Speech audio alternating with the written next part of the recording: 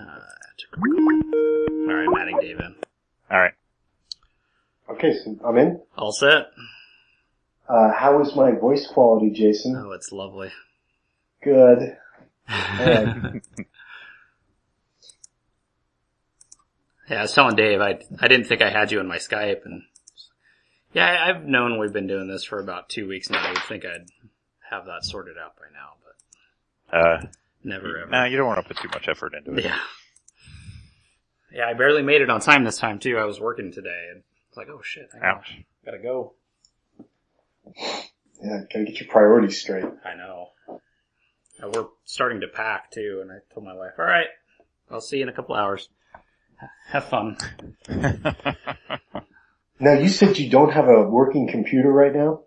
Yeah, not in my house. Okay. I won't ask any more questions then. I use my work computer to do this. Yeah, I wasn't gonna make you say that. Yeah. On the air. Yeah. That's the only personal thing I do on it. Oh, that's fine. Since this is being recorded, that's what I'll say. Yeah, I'm not human resources. Yeah.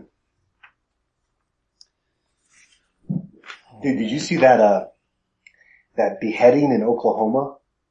No. Workplace violence incident? This guy beheaded a lady who was like, I guess he's like a crazy guy, but he's saying he's Muslim, so they fired him, and then he went in and beheaded one of the ladies who works there. Holy cow. Jeez. Yeah, totally crazy. Nuts. But you know, the weird thing is like the second part of it, I mean, it's horrible, right?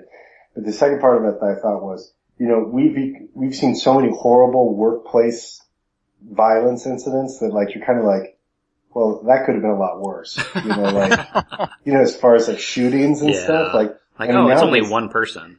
Yeah, nowadays you fire anybody, you're like, oh, cause you know, the guy you want to fire is like the guy who's weird and having problems with other employees. And you're always like, is this guy gonna like go crazy and come back to the office? And like we had a guy who was kind of crazy in our office, and my buddy would, he made like a popsicle stick mask of the guy, like using his face, and he would come into the office and try to do drills and see what people would do. Like, so people would rehearse when he returned for like an incident. That's funny. It's kind of like now, like the guy would come back and you'd be like, oh, geez, you're back. He's like, yeah, I got something for you. And he pulls out a knife and you're like, oh, thank God. I thought you were going to pull out like an assault rifle. Oh, that's funny. So, yeah, it's terrible, but still you're kind of like, yeah, the beheadings, I don't know if that's really I mean, we've already been so exposed to so much terrible violence at work. Yeah, beheading, that's another level though. Like, yeah, anybody can shoot somebody, but I guess just as far as numbers and efficiency, it's very low as far as you gotta catch people, you know, it's just not. You definitely have to have an element of surprise, I think, to pull it off. But yeah, it's a terrible thing. Obviously, the woman it happened to is horrible, but part of me was still just like, you know, we've seen a lot worse than that as far as stuff. And I don't even think it's like, I think he's like a crazy person, basically, who started going to the mosque and stuff like that. Yeah, I think crazy and beheading kind of go hand in hand. Yeah, it's out in Oklahoma. Unless you go back about 800 years. Well, yeah. That's true. That's true. It's a lot of work for a beheading, though. I mean, they don't just pop off, you know. Yeah. You gotta work for it. Yeah, if you're going, you're really committed. That's really, I mean, it's not really an American thing, you know. We're guns are easy. That's true. Point and shoot. Point and shoot. Point and click. I just had seen that, so I thought that was kind of an odd thing in the news.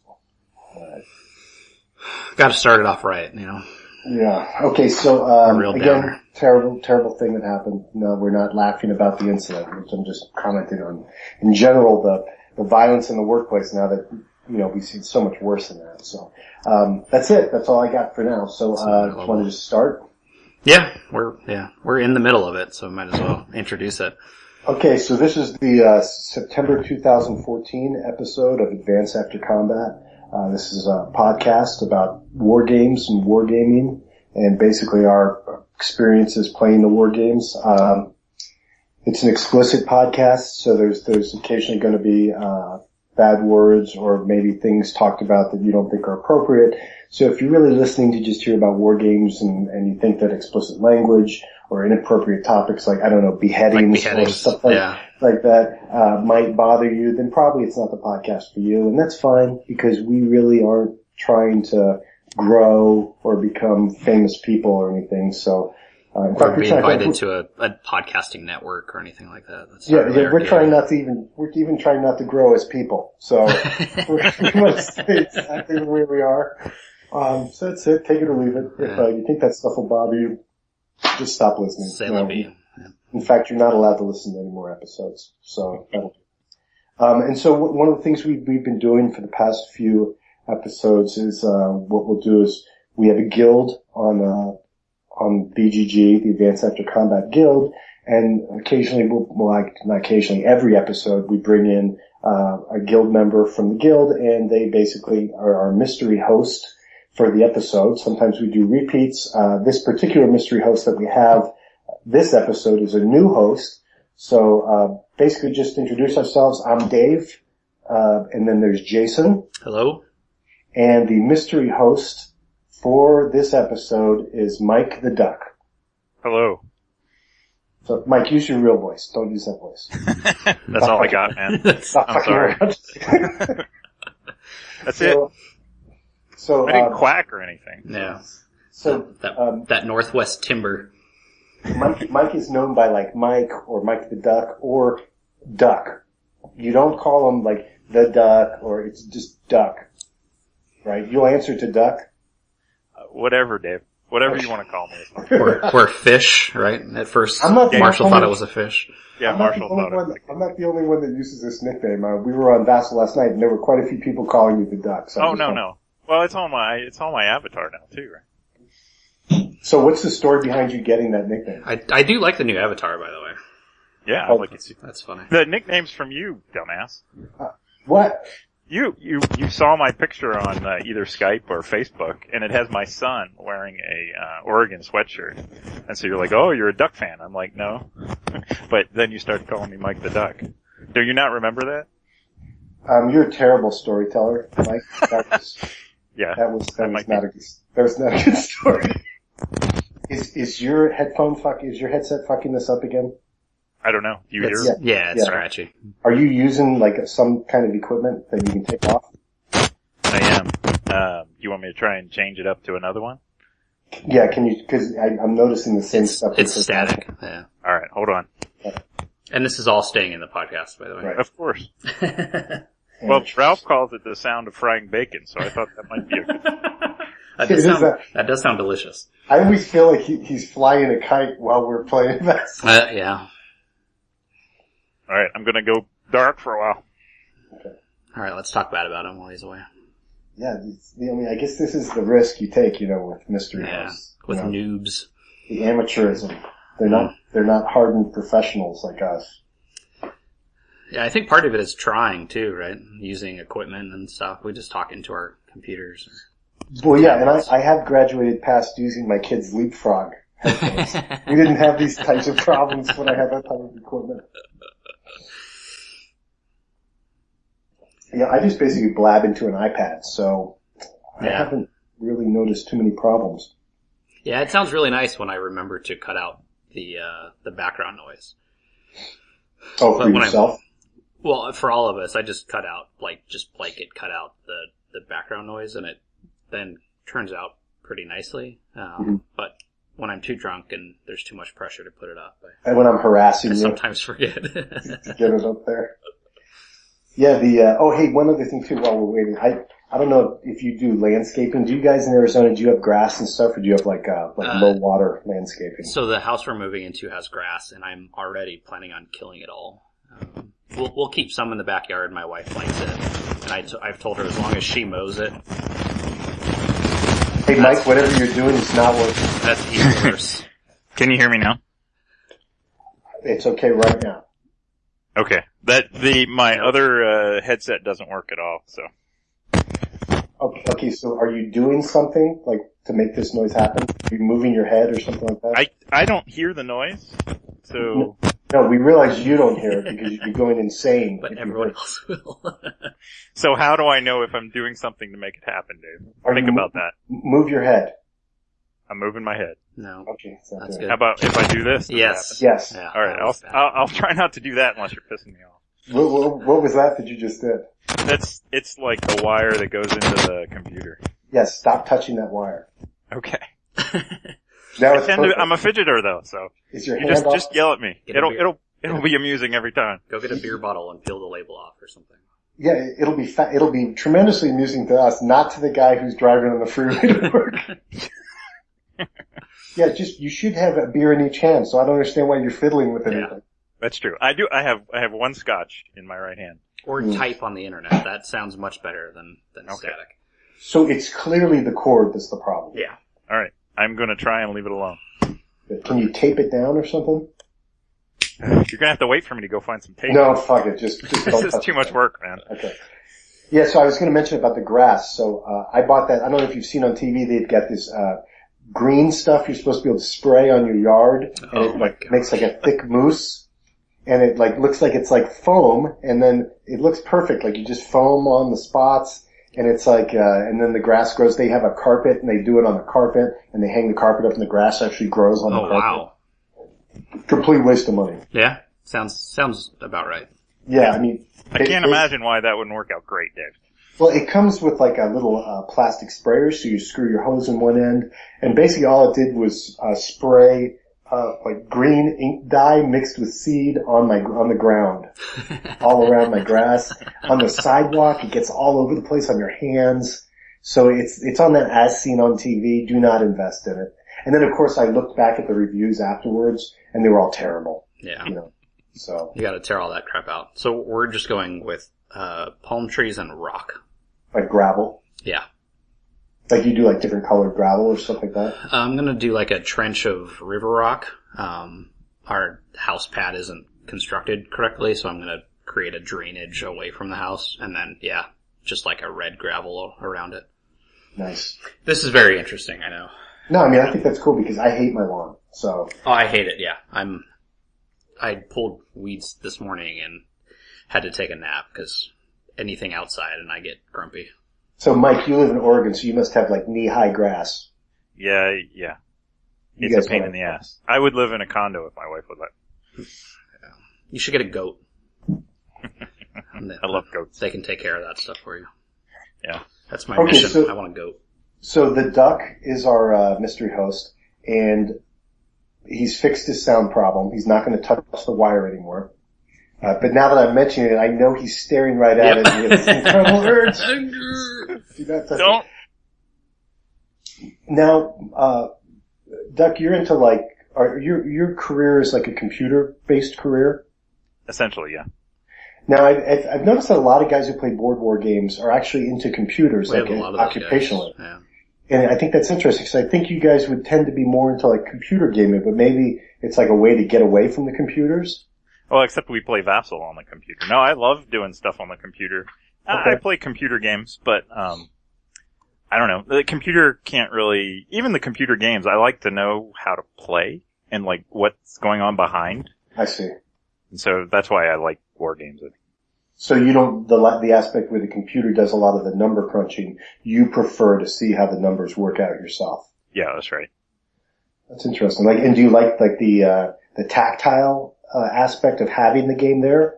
Or Yeah. are you just as good playing Vassal?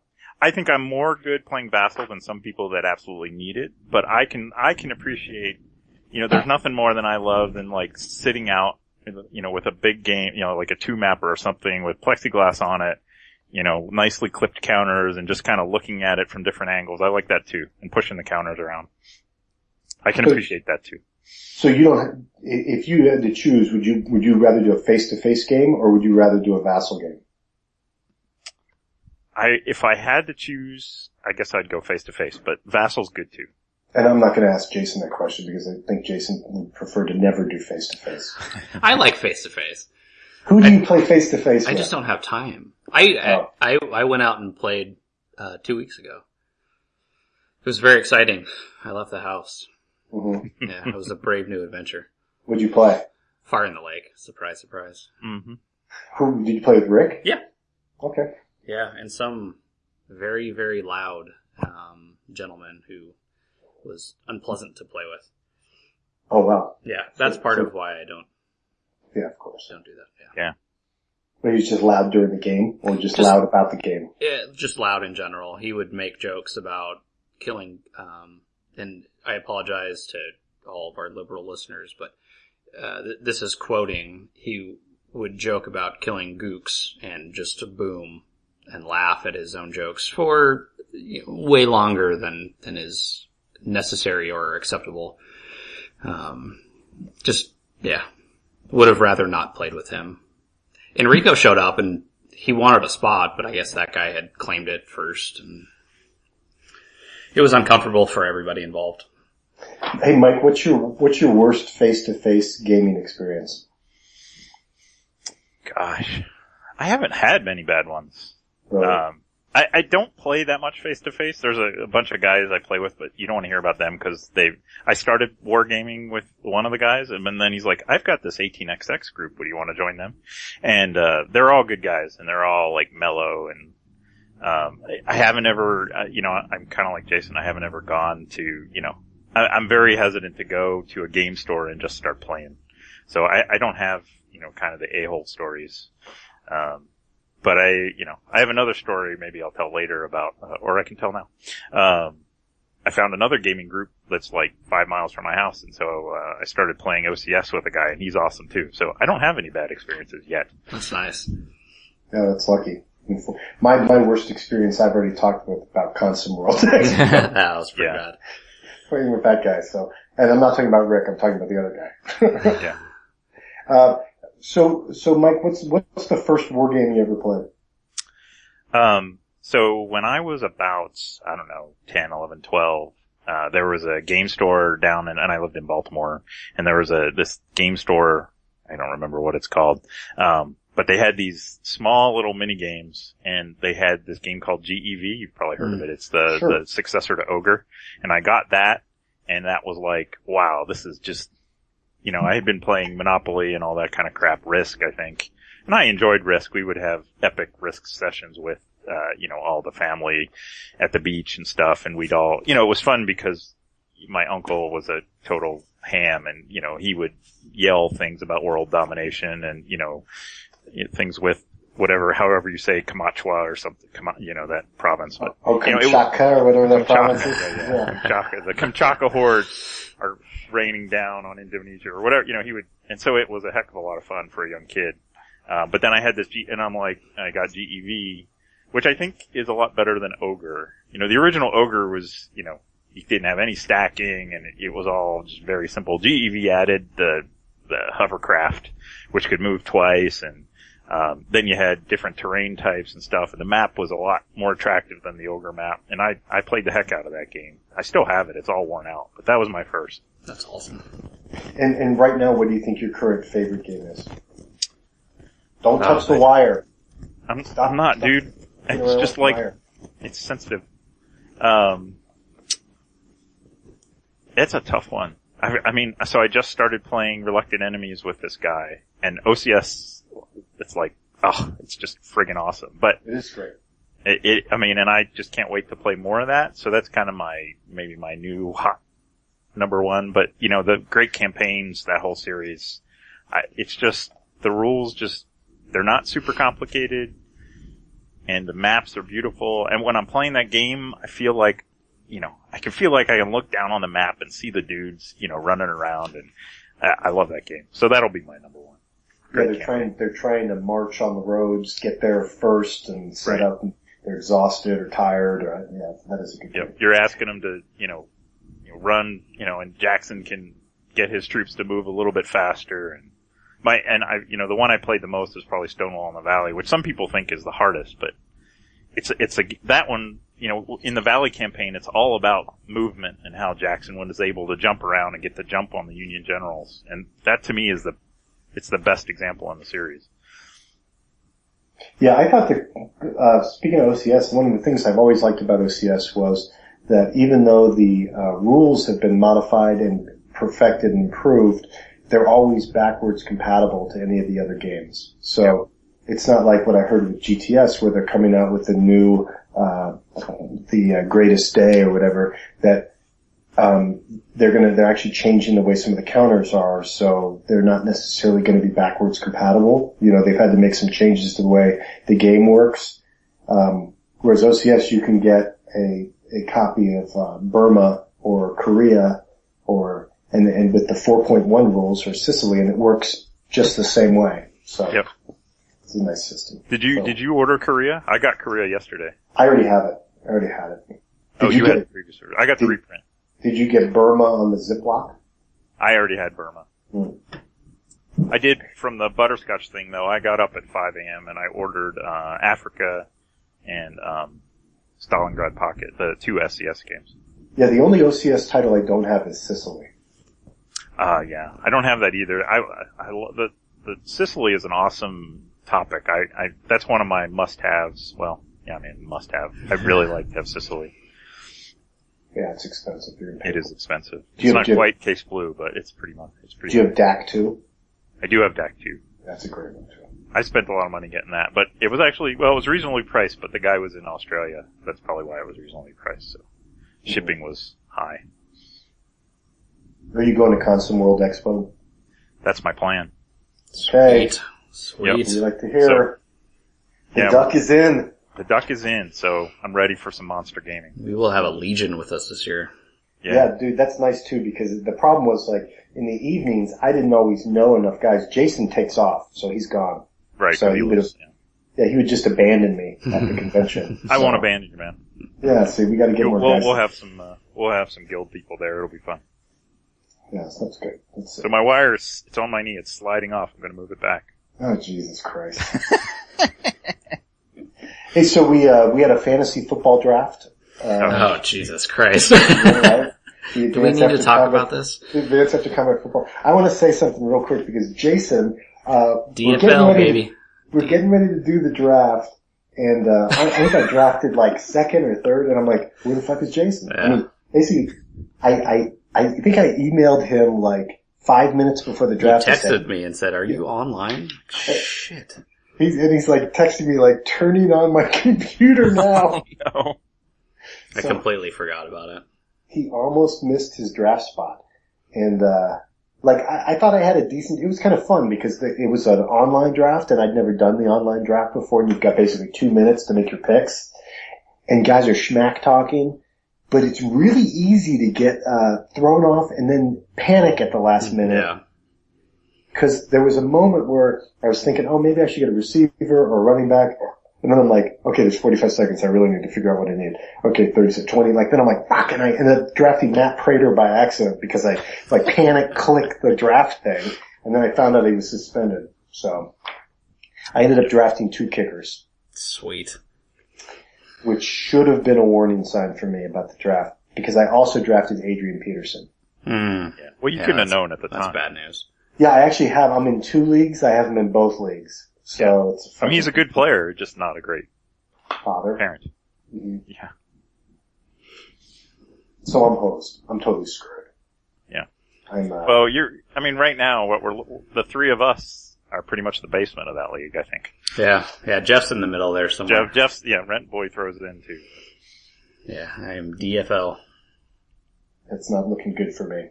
So I think my projected points are like 65 or 70 because I'm also all on buys. All my guys are on buys. Yeah, I have a bunch of people on buy too. So I'm screwed. And of course I'm playing, I think, somebody who's decent, so. But it was fun. I thought the draft was a good idea. The football league's fun. I'd never drafted Adrian Peterson before in any league I've been in. This was the first year I drafted them both, and a complete fucking disaster. And I hate to say it, but again, the first thing you think is, I saw that he hit his kid, and I thought, holy shit, I got him on my fantasy. So sensitive. I was just like, my wife's like, oh, that's horrible. I said, yeah, I know, I'm fucked. He's like, no, I meant the spanking.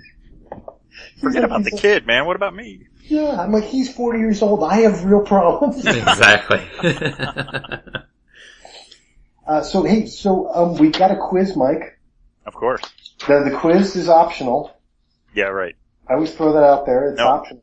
I'm ready, man. I'm ready for someone to take that option of an out and say, no, I'm good. Oh yeah, just the humiliation. I think I would be forced out of the guild. Yeah, there would be shaming for... There would be shame. Now, I'm going to say something real quick because it is a name 4 quiz. This might be the last name 4 quiz that we do because, God, it's fucking hard to come up with the 4 format. So Yeah. it might go to like just a general 20 question quiz, which while that sounds even harder, it's actually easier than me trying to come up with these groups of 4. So, we'll see. I mean, the other side comment is this may be the only actual work I have to do for the podcast. So maybe I shouldn't complain about having to put it together. I know, that's more than I do, so... Yeah, but you at least have to edit it, right? Yeah, the 3 seconds that takes me when I do it. Okay, so this is going to be the name 4 quiz. It's a quiz that we give all the mystery hosts, and there's 20 points. So basically, there's 5 questions. The first 4 questions are theoretically normal questions, and the 5th question is the bonus question. The best part about the quiz is we've gotten some great answers that have gone down in guild history. In podcasting history. Yeah, I don't even think I can top some of Lucas's answers. I can try. I'll try and come up with something more humorous. Well, in Lucas's defense, he was halfway through his first beer. So that makes him pretty much legally intoxicated at that point. At that point, Lucas is like tipping cows after a quarter of a beer.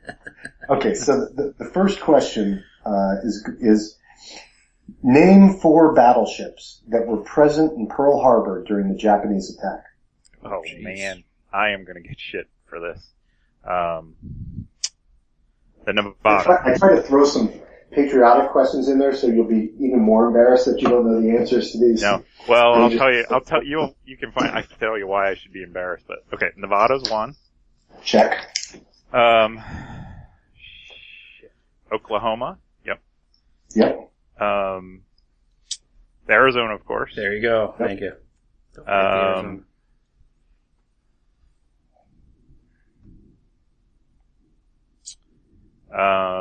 Battleships. Crap.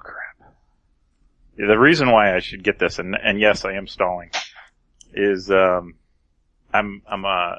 put together, this guy's making a game on Pearl Harbor, and I've actually I made these friggin' counters, dude. Oh. This is just how bad it is. So at least I get 3 out of 4. Is it a solitaire game? It can be played solitaire. It's still pretty early in playtesting. Jason, let's not make this all about you. Yeah. I don't know any other way.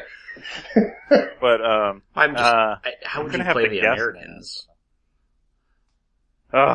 It's just how bad my friggin' brain is. Just guess. I'm thinking, I'm going through the states, man. Gotcha. California. Got it. Yep. Absolutely got it. It's 4 out of 4. You're off to a good start. That's, it's not gonna last. Pennsylvania, Tennessee, Maryland, and West Virginia. Okay. I knew the Missouri wasn't there. That's kinda, Yeah. It's there now. Wasn't there then. There was always a famous story about an MP working the main gate in Schofield Barracks, who some Japanese tourists pulled up and asked them where the Arizona was, and he told them it's right where you left it. It's kind of sad, but it's funny. Okay, so question 4. Okay, so after question 2. No, question 2 of the name 4 quiz. Okay, so after World War II, the Soviets designed a variety of main battle tanks. Name 4 post-World War II Soviet main battle tanks by their designation. Alright, I can get one, the T-72. Okay. That's probably gonna be about it. I can just name numbers. Yeah. The T-70. No. That counts as one of your answers. That's fine. The T-68 and the T-82. I'm wrong. Okay. It's T-54-55, T-62, T-64, T-80, T-90. Oh, I could have gotten the T-80. I should have known that. Yeah. Alright. Alright, so 5 out of 8. Not bad. This one I feel bad for you, but whatever. Question 3 is, name 4 provinces of Republican Rome. Oh shit. Yeah, I'm just gonna say Rome? No. No. Latvia? Nice pull. I'm gonna go for a Lucas answer and say Angola? No, I mean, you could even name random parts of the Mediterranean and maybe get some of these right. Carthage. I don't know, dude. No. Do you want me to tell you what they are, or do you even care? Oh, sure, you can tell. Sicilia, Corsica and Sardinia, Gallia Cisalpina, which is, basically Gaul on this side of the Alpines, or the Alps. On that side. Hispania Citerior, Hispania Ulterior, Illyricum, Macedonia, Africa. Technically Carthage could be Africa, but I think they were actually fighting a war with Carthage. Yeah, so I knew Carthage was a throwaway. Asia. I wouldn't have gotten any of these. Asia? Yeah. Parts That's of probably Anatolia like and Asia Minor. Gallia Transalpina, which is southern France, Gaul across the Alps. Cilicia, Bithynia, Crete, and Cyrenaica, don't even know how to pronounce that. Corduene, Cilicia, and Cyprus, Syria, and Egyptus. Wow. But I would have taken the English answers. Egypt Yeah. with. Sicily. I didn't think Republican Rome was that big. I thought it was after that. Well, think about Caesar. it. Caesar, right? But Egypt was around. Yeah, sure. Yeah. No, I He's should hooking up. know better. I should He's know hooking better. up with Cleopatra. I was listening to that History of Rome podcast, which is awesome. But Well, I'm glad you learned a lot from that podcast. yeah, I did. You can tell. Dude, I was working on the counters for this Pearl Harbor game yesterday, and I can barely remember 4 battleships. Come on. This is the level of intelligence you're dealing with. So question 4 is going to deal with the Napoleonic period. Yeah, this is going to be good. Okay. You need to sort these 4 Napoleonic battles in chronological order. Okay. Lutzen, Marengo, Austerlitz, and Wagram. Or Wagram, as Americans pronounce it. I believe it's pronounced Wagram. I believe I so. can't even remember the 4 you read. I'll Yeah, go write them down. You can write them down, but not near the wire. Away from the wire. So Luthen. Lutzen, Lutzen, Oh. Marengo, Uh-huh. Austerlitz. It's a famous one. Yeah. But not to say that they aren't all famous, but Wagram. Alright. I'll go with Wagram, Lutzen, Marengo, Austerlitz. Okay. How are you going to score that? Lutzen, Marengo, Austerlitz. Wagram, Lutzen, Marengo. Well, the good news is he got all of them wrong. So Yeah, that's easy. I made so that's it a easy. zero. scoring is much easier. Alright, let's see. Because Marengo was in Italy in 1800. Austerlitz was one of Napoleon's big victories, I believe, against the Austrians in 1805. Wagram was in 1809, and then Lutzen was in 1813 during the battles in Prussia. Yeah, I did really badly there. Yeah. It's weird because I can never be sure which ones guys are gonna do well on or which ones they aren't. Like, I thought you'd get the post-World War II tanks one. I thought you were into, like, more modern stuff. I am, and I have MBT, I just haven't gotten it out recently, so. Okay, so now here's the bonus. So the bonus question is traditionally going to be a little more difficult. Stonewall Jackson, the famous Union general, Of course. had his arm amputated at Chancellorsville, but he died a few days later. Name 4 Civil War generals who had limbs amputated but survived and continued their military careers. Wow. Well, I know one. Okay? Sickles. Yep. So got a counter. Now, Sickles never fought in the battle, but he stayed in the army afterwards. He was never allowed to fight in combat again. That might have been based on this performance at Gettysburg. Yeah. More than the leg. Well, not his own assessment of his performance. Right. And actually, I agree with Sickles' assessment, to be honest. Well, the truth is always somewhere in the middle. Right. Gosh, limbs amputated. I'm just gonna guess. I don't know. Wow. Beauregard, Johnston, Okay. and, I know, like, Grant Lee never had anything amputated. I don't know. Hancock. But he didn't survive. Never mind. But that's my guess. I believe his head was amputated. Yeah, that's right. But he didn't continue serving. So Dick Ewell, Richard Ewell, was shot in the leg, had his leg amputated, and then actually had the wooden leg shot again at Gettysburg.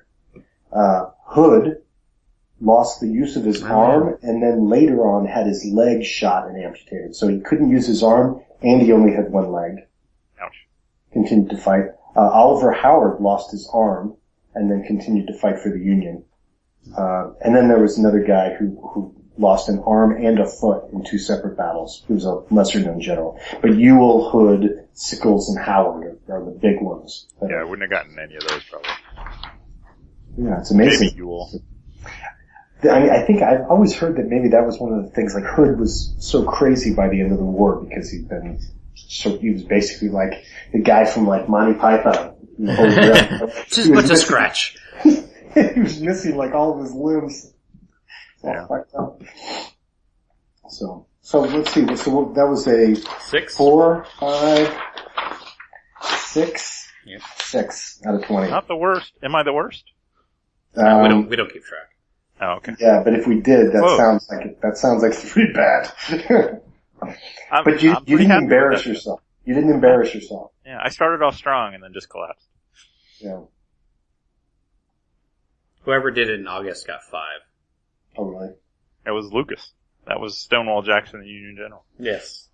Wow. So you beat Lucas. Congratulations. Okay. Woohoo! So, you guys have you guys played a lot of multiplayer war games? Like where you get a bunch of guys together and you're all playing in one night? If the coin games count as war games, then yes. So Jason, your favorite is what? What's your favorite multiplayer war game? Well, I would have to say Fire in the Lake. Okay. Yeah. I haven't played some of the bigger ones like Angola, or the more popular ones. But yeah, Fire in the Lake's really good. What about you, Mike? Have you played any multiplayer games where you get a bunch of guys together? I have not. I always liked What about you, Dave? I liked the Napoleonic Wars. I thought that was a good one. But I think my The favorite card one one? The card-driven game? yeah, it's like a card-driven one, like where each guy plays a different nation. Mm-hmm. But I think my favorite multiplayer one is Twilight Imperium. Oh yeah, I wouldn't consider that a war game, but yeah, that's a lot of fun. Why wouldn't you consider Well, that one? no, I wouldn't. It's not that I wouldn't consider it. I just don't think of it as a war game. Despite the fact that there's like a war card. Isn't there a warfare card? Yeah, I'm sure, and there's a lot of fighting. It's just, I don't know, I think of it as Sci-fi? a sci-fi game, yeah. Yeah, most of the people who play it don't drift into war games too. I think a lot of war gamers might play it. I've never played that one. I've always kind of been interested in it. But yeah, a lot of those sci-fi multiplayer games are really good. Yeah. It's an awesome game, but it is long. That's the one thing. It can get very long.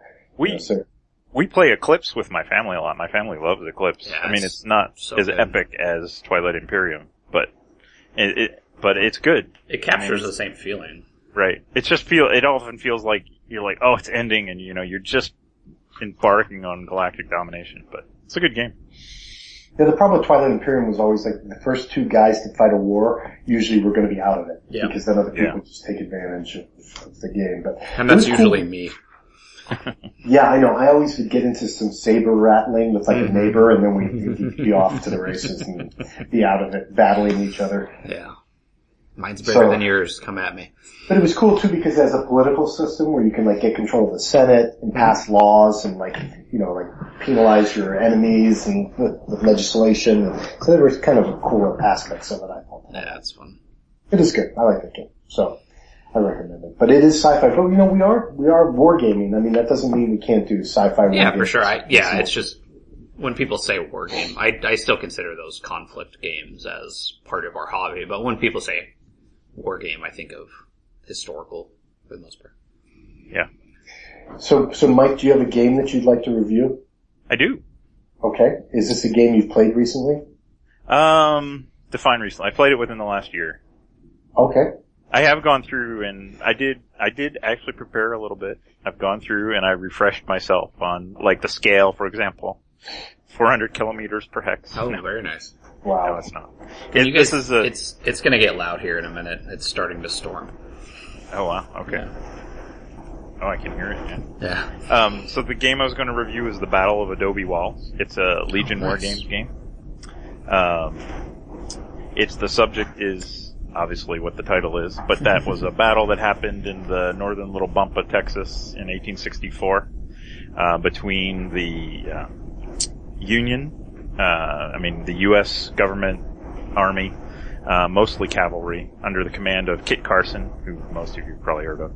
Sure. Against the Kiowa, and I'm probably butchering names, but, please forgive me, and the Comanche. So it had the potential, this battle had the potential to be another little bighorn. So basically you had Kit Carson and his kind of smallish force.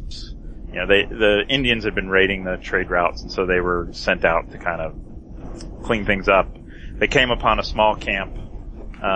They kind of rousted them out, and then down the river was a much larger camp. And, you can imagine Kit Carson going, oh shit. The game really captures that well, and I'll get into that in a minute. But it's, part of a series, Indian Wars in the American West. This is officially the copy I have says Volume 1.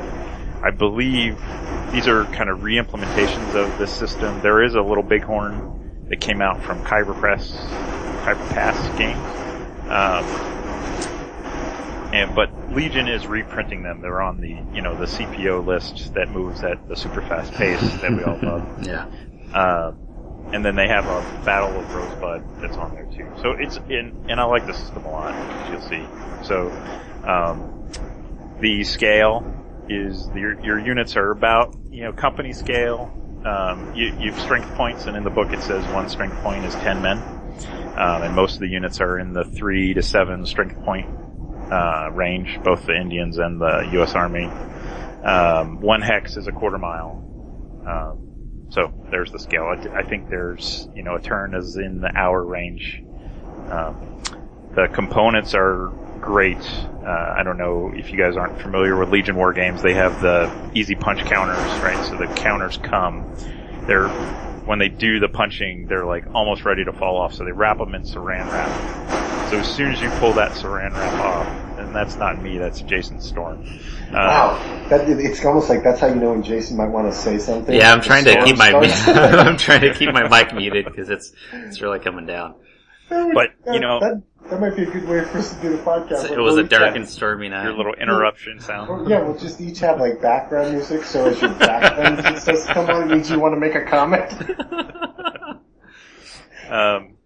But so the components, the counters just fall off the screws once you pull the saran wrap off. And because they cut them so far, you really don't have a little Chad hanging off the corner. So I've been trimming things, but this game, you look at it, it's, if you want a rounded corner, you can still trim it, but I haven't trimmed mine. It's beautiful.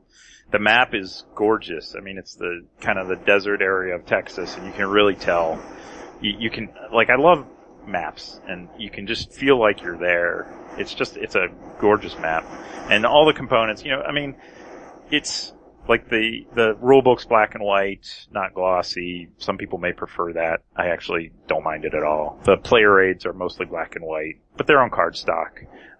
The components are really nice. It's not blinged out to the ultimate degree, but I would give the components, definitely an A for a grade. So I talked about the scale.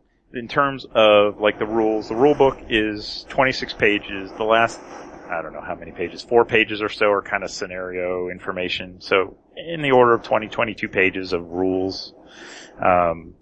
It's basically an I go, you go type game structure, but it's tactical. So there are 2 opportunities in your opponent's turn for you to fire. There's opportunity fire. So instead of preventing you from leaving a zone of control, whenever they leave your zone of control, you get to fire opportunity fire if you want, which is kind of a neat mechanic. Okay, so you do op fire when they leave as opposed to when they enter? Correct. Okay. Yep. And then, and then there's a reaction fire where you can fire whatever you want. Now, and the thing is that, there's a couple variants to the rules, and one of the things is you can decide to track the ammo, because in the actual battle, so it wasn't a little bighorn, because Kit Carson, I mean, this was actually a pretty masterful thing that he did. He kind of retreated back. He even set grass fires to block the Indians from being able to flank him, because he was, outnumbered quite a bit. And so, but he only had so much ammo. His supply pack trains were way behind him. And so you only have so much ammo. So you can't, you don't want to just go pop an opportunity fire at every instance. Even if you can play with one variant where every time you fire, there's a chance you go low ammo, or there's another variant where you actually track how much ammo, and each unit has 10 units of ammo. Each cavalry rifle unit has 10 units. So you got to, it's not like I mean, I've only played it solo, but I mean, I'm thinking like, it's not really a good shot. I'm just not going to fire it. Now, how many cavalry units are there in the game? Well, get an idea of the numbers. It's on the order of, on the U.S. Army side, it's about 10 to 15. Oh, and okay. then the Indians have about 20, 25 or so. So you're definitely, the Indians, and there's a lot of cool little chrome in this. For example, it's mostly cavalry. There's a variant that I've never played where there's an infantry, regiment, not a regiment, I think it's a company that Kit Carson had that can come up, and the infantry is awesome, because in like melee, they're like, unstoppable, because, these guys are like Civil War dudes, right? But, compared to cavalry are used to running away. But when you can dismount, units can be mounted or dismounted. And, so there's two different unit modes. And when you dismount the U.S. Army, you have to have horse holders. Sure. So you lose one of your strength points for the guys to hold the horses. And then if something happens to those horse holders, the cavalry can't, your horses are gone. The other thing, they're like permanently dismounted at that point? Yeah. They can capture horses too. So there's all these kind of little chromy things that I like. And then the whole scenario, I kind of like asymmetric things, because I think it makes for like interesting choices to make. So, at the beginning, the Indians are all kind of, to replicate the Indians being surprised, they're all kind of sitting in their camp.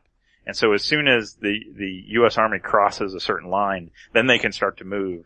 And they have to go up, and all their horses are off to the side. They have to send their boys up to go get the horses, bring them back, and then they can mount up.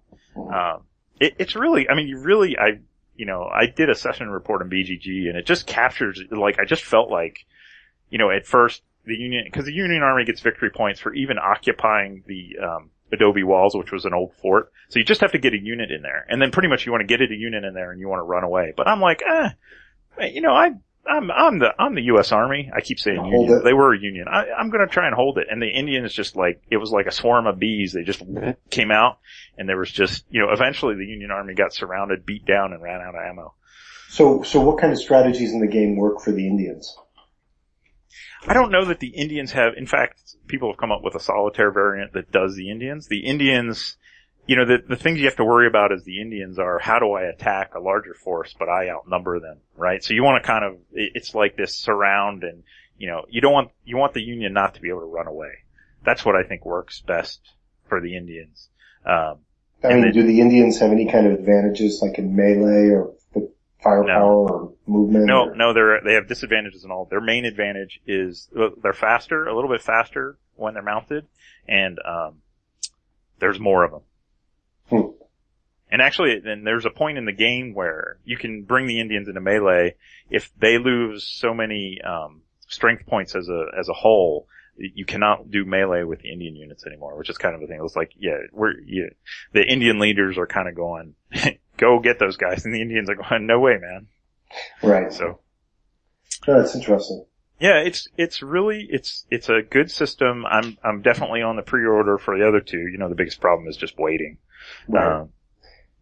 But, in terms of, and you can set grass fires, another cool chromey thing, right? So you say a unit has to expend like 3 movement points, and it can set a grass fire, and then you roll when you set the grass fire, and you put a marker down, and it can last up to 8 turns, which I think each turn is half an hour. So it can last up to 4 hours, and they block line of sight, and you can't move through them.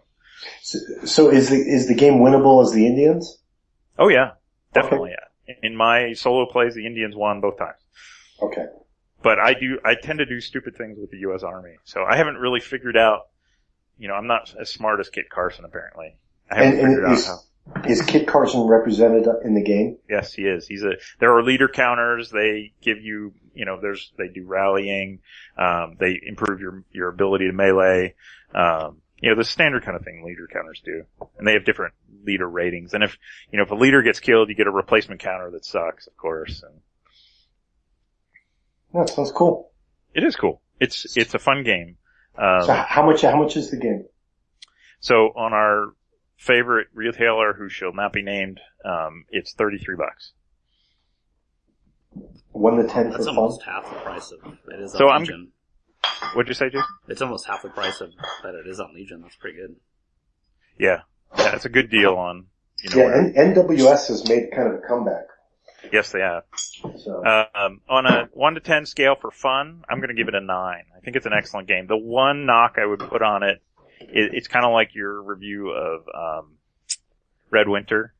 It's not. I worry a little bit about replayability.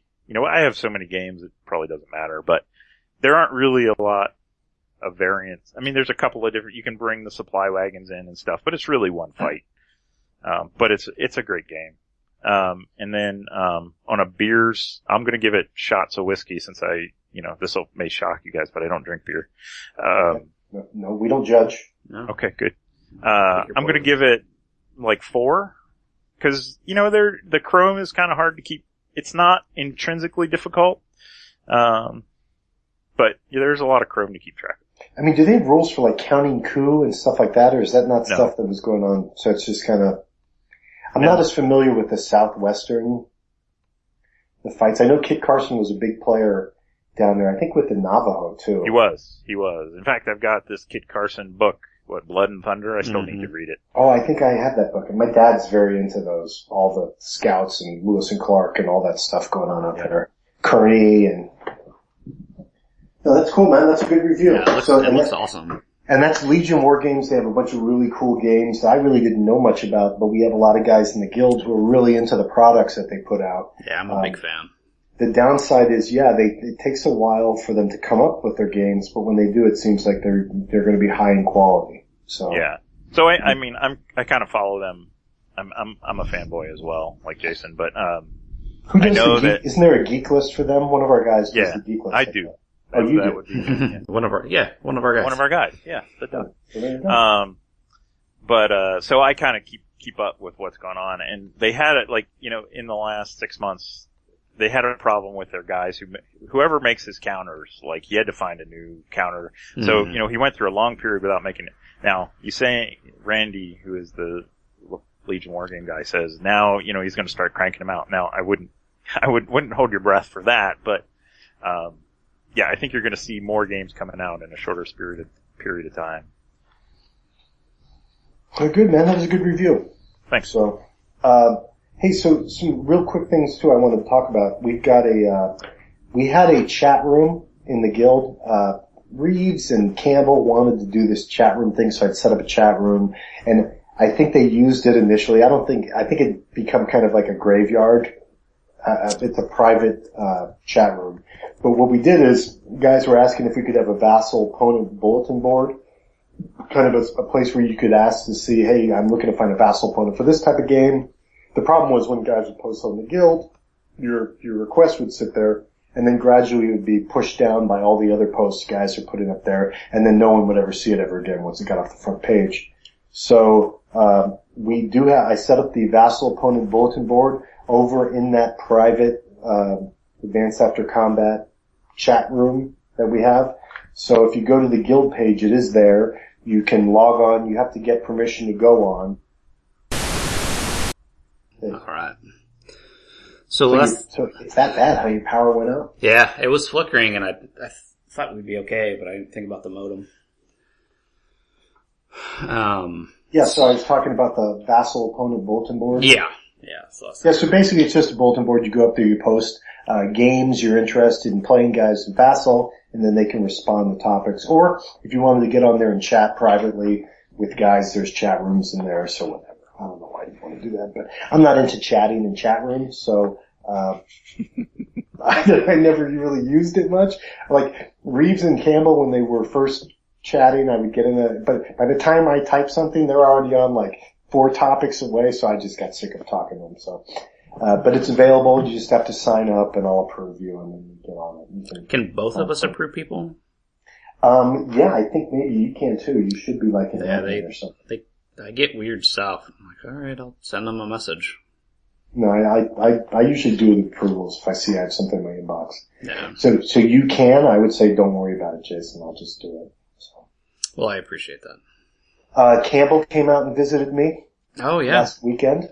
So, we played a little OCS. We played, OCS Tunisia, the Kasserine Pass scenario, which is only a 3-turn scenario. So that was kind of cool. We got a chance to play some OCS, and it's a good, intro scenario for a beginner because he plays the Africa Corps and they're like awesome and the US is like terrible, but the victory conditions that the Africa Corps have to achieve are almost impossible. So you have a lot of fun like plowing through all these different allied units, but in the end you're probably not going to achieve the victory conditions, but it's 3 turns and I think he had a good time.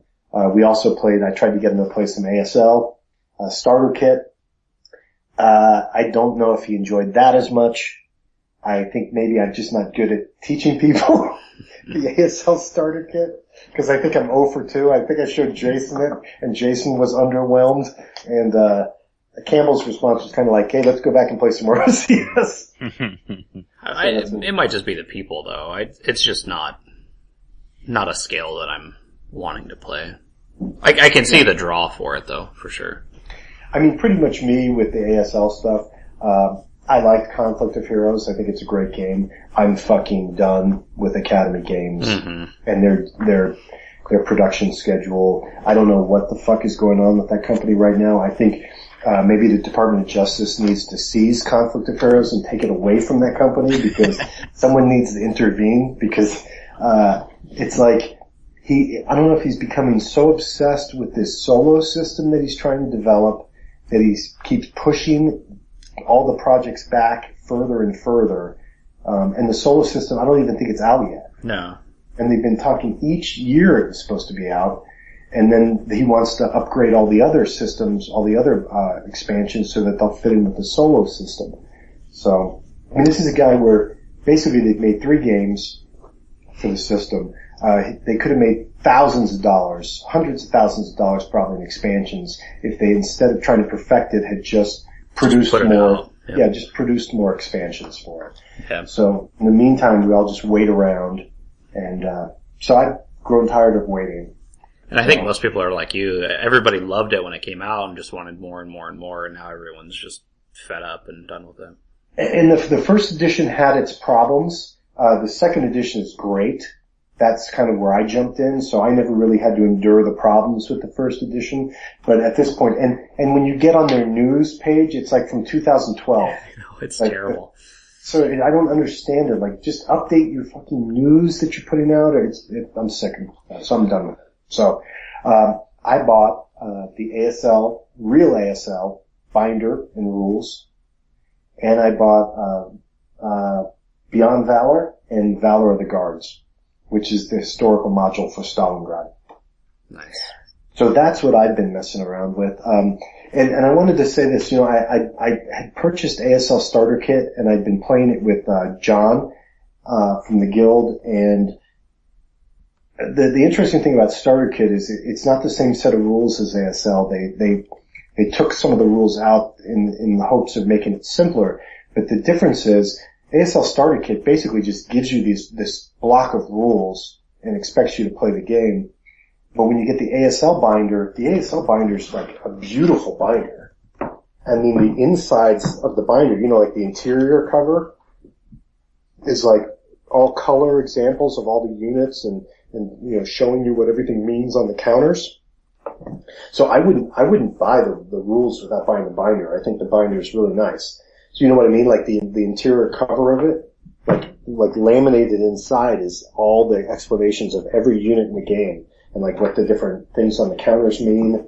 And the other cool thing is there's a chapter K in the ASL rules that basically walks you through all the rules as if you're as if you're in basic training. So it's like, you're a 737 counter or whatever, and I'm your drill sergeant. Here's what we're going to do. And so you actually get the map out, and he says, now march here, and this is like, how much does this cost? Wrong. You're wrong, moron. This is what it costs.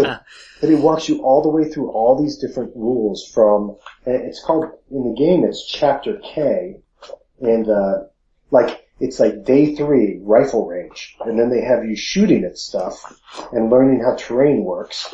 And it gives you a bunch of different, fire situations, and then day 4, close combat. So it's almost like you're going through basic training, and it's pages, morale indoctrination, day 5, day 6, concealment, and it'll be like, it shows you the map to use, and he says, 10 Hut, at ease. This afternoon you will learn how to conceal yourselves from the enemy. So it's a great chapter, and it's like, you don't get any of this in Starter Kit. Yeah. Yeah. Which is weird because you think they would have included something like this. Because I find myself going back a lot to this to try to figure out. I go back to this. It's like this thing's like maybe 40 pages. It's 47, 49, 50 pages, 52 pages of training, so on vehicles and running through different. Like they'll say, okay, you have to get from this hex to this hex. In this many turns, let's see how you do. And so you have to find the best path, and then in the end it'll say, well, how'd you do? And it's like a training guide for the game. Mm-hmm. I've never seen something like it. I mean, it's really gigantic. So, isn't part of the Starter Kit appeal though that it's cheap? So that may be part of it. Yeah, but I don't know if it helps you learn the rules at all. Yeah, no, I'm agreeing with you, but I'm just saying why it is the way it is. And basically based just on the infantry rules, some of the stuff I've seen is, the difference between Starter Kit and ASL. There's rules like bypass movement where in Starter Kit, if you're going to move into a hex that has a building, you have to pay to move into the building. In ASL, you can move around the building within the hex. Mm-hmm. You can bypass the building. You just don't get the benefits of the terrain if someone shoots at you. So, you don't always have to move through the building. And there's concealment. You can shoot guys as they try to run between 2 hexes, like between buildings. And Valor of the Guards do this pretty awesome. I mean, it's basically Stalingrad. You got this huge giant Stalingrad map, like Pavlov's house. It's all there. You can fight all these, battles. So. That's cool. I don't understand ASL. I know some basics. So my method is I just start playing, and then I go back and reread the rules, and I realize I might have done stuff wrong, and then I play it again. And so my thing is just get the stuff out there, start pushing the counters around, have fun with it, then reread the rules, and then you'll start to realize things you might have done wrong. So that's what I've been messing with lately. I had done the ASL Starter Kit stuff, but I'm actually leaning more towards just playing the ASL. Just get right into it. Yeah, I wish I had a guy around where I live who knew how to play ASL. That would probably make it a lot easier for me, but as it is, I'm kind of having to teach it to myself, so. That's it. Is Famous Ken not interested? I don't know. Well, Famous Ken likes Conflict of Heroes. That's the problem. I taught him how to play Conflict of Heroes, and now that's what he wants to play. Famous Ken's been kind of avoiding me too. He's a nice guy. Yeah. So Jason, you got any games you've been playing? Any reviews you want to do? Sure. I was thinking about doing a system, but I know that's cheating. So I'll just talk about D-Day at Tarawa. And here I need a shout out for Braxton for putting that geek list together, because I thought I had done Omaha Beach, so I wasn't going to bother talking about Tarawa because it's mostly the same game. But it shows up on there that we didn't actually talk about it, so I can talk about this game. So there's a system, and I don't really like where they're taking the system in the naming. So there was D-Day at Omaha Beach, which is a phenomenal game. And then John Butterfield put out Operation Jubilee and the Strategy and Tactics. And that's the Dieppe, Operation Jubilee, but it's using the same system. And then so they wanted to put more games out in the system. And instead of coming up with a new name for it, this Tarawa game is called D-Day at Tarawa. Well, I don't know that it was really referred to as D-Day. So I see why they did it, but that's kind of a strange tie-in. So now they're doing another one that's also called D-Day. But I mean, is D-Day just a term for it's the day of the operation? I mean, yeah, technically it is, but I don't think they really referred to that. Okay. You know, I don't know if the operation had a name that they could have used. It sounds like they're doing it for branding, right? Right, but Which is call it something else. Call it Yeah. John H. Butterfield's Tarawa, and it would have just as much brand Right. Yeah. recognition. So, anyway, so these are solitaire only games. Surprise, surprise. They seem to have a high barrier of entry when you just look at them. The maps look kind of confusing. It's a hex map, but there's all these colored and hashed dots and... Hey, Jason, I have a question. Mhm. The new house you're buying, is it in a neighborhood or is it off in the desert by itself? With no one around? It's underground. Yeah. It's a mile from my house now. Okay. So we're still in the neighborhood, and I still won't play with anybody. Okay, just check. Barbed wire fences. Yeah. Keep out. I don't know what it is. I don't know. Because you're a social guy, I don't think that's the problem. I am. It's just, it's a time thing for me. My freaking kids are crazy busy. They all have something going on every single day of the week. So it's just hard for me to get out. So do you just kind of escape back into your game area and play a turn or something? Yeah, it'll be late at night. I'll play a couple turns, or early in the morning I'll get up and brew a pot of coffee and then come sit down with it. It's time, really. And I'm lazy too, which doesn't help me leave the house. Anyway, so No judgment. oh, there's judgment. I know. We have this conversation every other month or so. So looking at these maps, there's colored dots all around it, and a lot of people think it's really ugly. I really like the way these maps look, and they facilitate play. So the sequence of play, once you actually get through the rule books, they're about 35 pages, so it's a little on the high end, but it's actually laid out in a way that makes a lot of sense. So sequence of play, the first thing you're going to do is have a landing phase in all of the games. The games all function more or less the same. The only difference with the Dieppe game is you're using chits instead of cards, but they function just like a card. So in this case, the Japanese are going to fire at the Americans trying to land. I really like the landing phase in Tarawa. It's really straightforward. Either they get through with nothing happening, or they take losses, or they're completely dead. It's pretty straightforward. Then you're going to have an event phase, and this is all done through cards. So at the top of the map, there's a row of spaces for however many cards you need to facilitate one turn. So you're going to draw a bunch of cards for landing. They do everything you need for landing. Then you're going to flip another card. Okay, see what the event does. Mm-hmm. This is before you have any counters actually on the map? No, you start with counters kind of laid out. They're going to attack the counters, and then your counters land. Okay. And then you look at the event. The events are going to kind of give, and the Japanese are already set up. They're dug in. They know you're coming. So the Japanese counters are already on the board. Mm-hmm. And they're all hidden. You can't see what the strengths are. And that's randomly determined? Like who's where? Yeah. Okay. Yeah, it's just out of the stack. So the event will do things, either helping you or helping the Japanese. And then the Japanese attack, and again, that's all done through cards. At the bottom of the cards, there's 3 symbols, or 3 colors and 1 symbol. So each American unit has a symbol on it, and then the colors refer to the positions. Each position is colored, and that's what those colored dots do. They show you where those positions are firing. So again, it's very straightforward. You draw this card and it says, okay, purple, red, and green are all going to fire. So you find those positions and you resolve combat.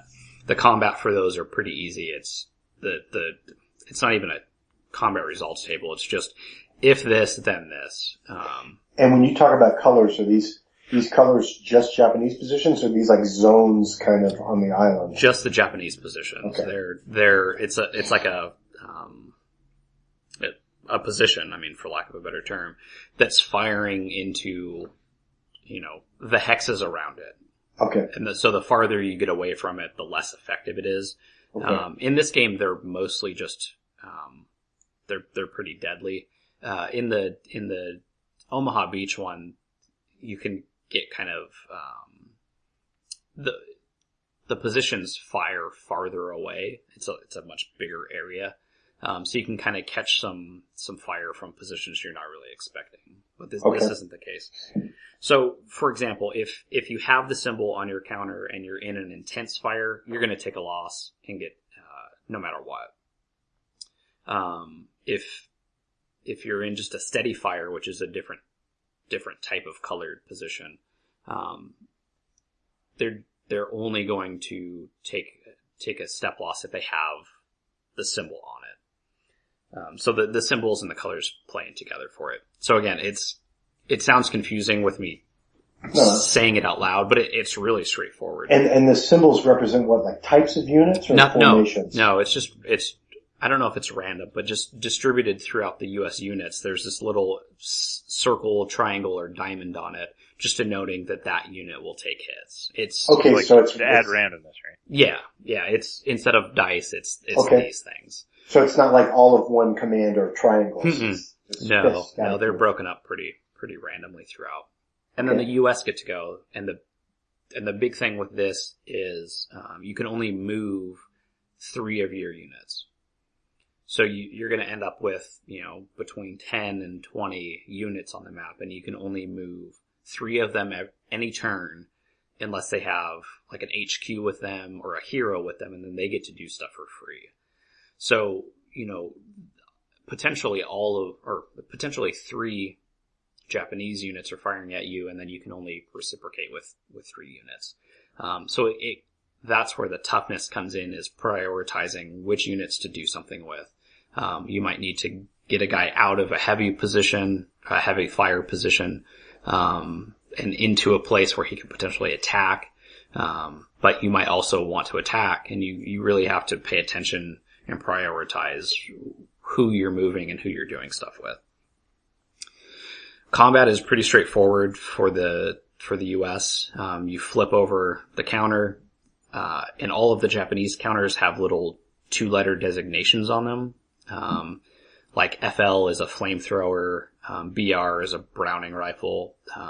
These different things that are required to engage that unit. So again, they're randomly distributed throughout the units, but your units have to have that matching symbol to be effective against them. Okay, and I might not have gotten this, but is this a diceless game? Yeah, it's completely diceless. You might have said that. I didn't say it. Okay. Everything's done through the cards, and then just so if you don't have the right type of unit to eliminate that defender, then you can't. You can disrupt it, but you can't eliminate it unless you're way, way overpowered. And I said FL for flamethrower. That's not right. So one of the requirements is a flank. And so in that case, you have to use actually 2 units to, one on either side of it, to engage it. So then you're activating 2 units to engage 1 unit, making it, taking more resources away from your turn. Okay. This game also has a close combat in it, which is very deadly, but really fun. You kind of burn through a lot of cards, and it's almost like a little mini game where you're flipping cards and seeing what the colors are. But really fun. It adds a lot of engagement to this game that isn't in the Omaha Beach game. Now, when you get next to a defending unit, maybe you want to see if it's got, like you said, FL as a flank. Mm-hmm. Can you then look under it and then decide what strategy you want to do as far as moving your guys? Or you have to attack it first to flip it up. Okay. And if you don't have the right strength or the right special weapons to engage it, you might end up disrupted yourself. Okay. So then you can't do anything next turn. So pretty straightforward. Each game has a lot of different, or not a lot of, but I think about 4 scenarios. So you can just play an intro scenario. You can play half the game. You can play the second half of the game or the whole game, which adds a lot of variability in how you're playing it, because you can start kind of halfway through the battle and then try to finish it up, or you can just play the first, entry stages into it. Okay, let me ask you 2 questions that I always have about these solitaire games. One is it a puzzle? that can be solved, and then after you've solved the puzzle, it's going to be done? And is there, as a player, is there an ability to be a better player or a worse player? Like, can your skill as you play the game, allow you to win more often? So it's not a puzzle because the cards are so different. The way they're going to come out every turn are different. The combat units for the Japanese, the way they're going to come out are so different. So you can't really solve it. It's going to be pretty different every time you play, but I think you can get better. So it took me about 3 times of playing Omaha Beach to actually get in a position of even being close to winning. That one's especially bloody. So as you play, you kind of learn where to prioritize your attacks. So maybe but it still doesn't seem like it's a puzzle to where, okay, I know I need to attack here first, but it still might not work out for you. Right. By puzzle, I just mean some of these solitaire games, there becomes a solution pattern, that, right, that wins every time. And then once you've solved it, these aren't that because of the weight. Just between the random defense and the random cards, it's going to be so different. But you can improve your play. It's not completely random to where you're not really having any impact on the game. And how do you win? By taking territory.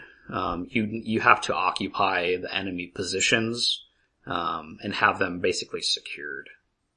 So it's just about, and also there's a lot of ways to lose, of course. If ever all of your units on the map are reduced, below, if they're reduced to a certain amount, you just automatically lose because they're not functioning correctly anymore. So it's a lot of fun. I think, Tarawa a lot of people are enjoying it a lot more than Omaha Beach.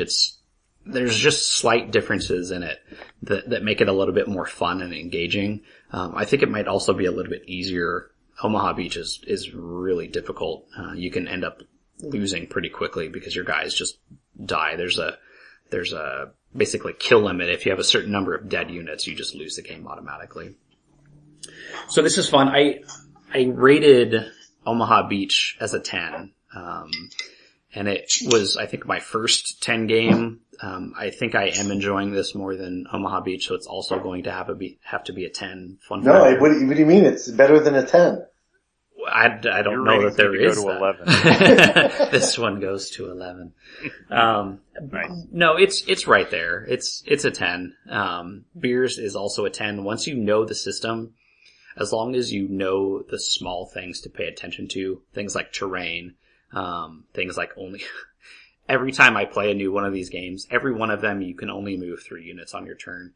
The first 2 turns I'll move everybody on the map. I'm like, man, I am kicking ass. This is awesome. And then realize, oh yeah, I'm not playing correctly. That's why I'm doing so well.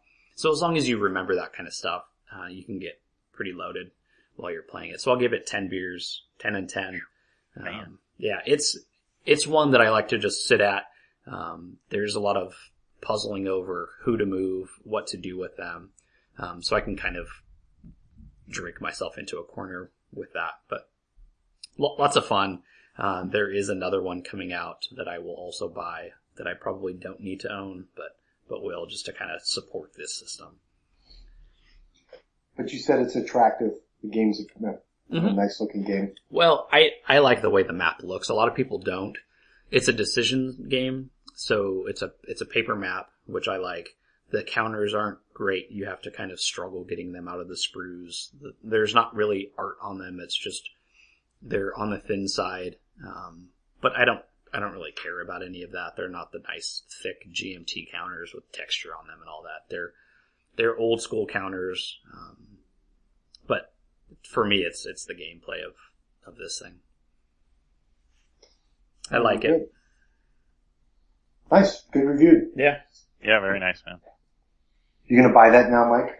I own the Omaha one. Have you played it? I have not. I should get it out. So play that before you play this. 'Cause Oh yeah. Mike, do you have a lot of unplayed games? I do. Like what percentage of your game collection has been played? Of war games? Let's be honest. Let's have a moment of serious self no kidding. 10%. Really? 10% Yeah. unplayed? No, played. 10% Wow. play. Wow. Like how many war games do you own? Way too many.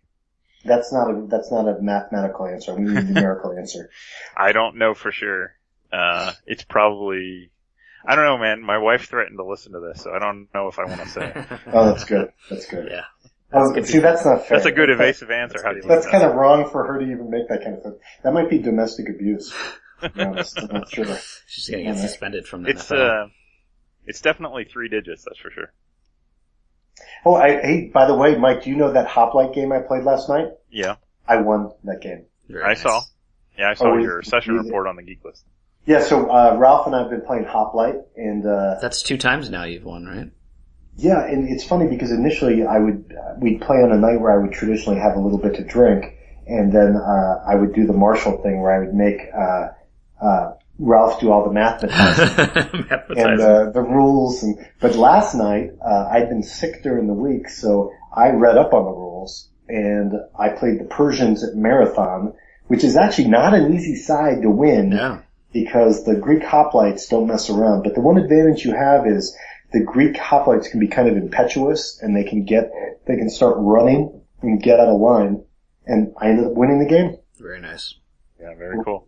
Ralph's, I have a lot of crappy light infantry archers, but Ralph's, hoplites were, I kind of put my archers out there as speed bumps, and my archers actually shot pretty well at the hoplites, and then of the few shock units I had were able to come up and kind of gang up on certain hoplite units, and Ralph's dice went south, and then that was the end of it for the Greeks. So. That was a real good guild turnout last night too.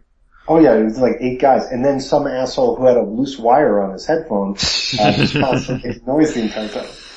I'm just giving you background sounds What a of frying dick. bacon, man. Yeah, that's good, making me hungry. But yeah, so Hoplite's pretty cool. We've been playing it. We've been kind of working our way through the battles, and I actually have sat down and read the rules, so I was pretty familiar with them. That does though help.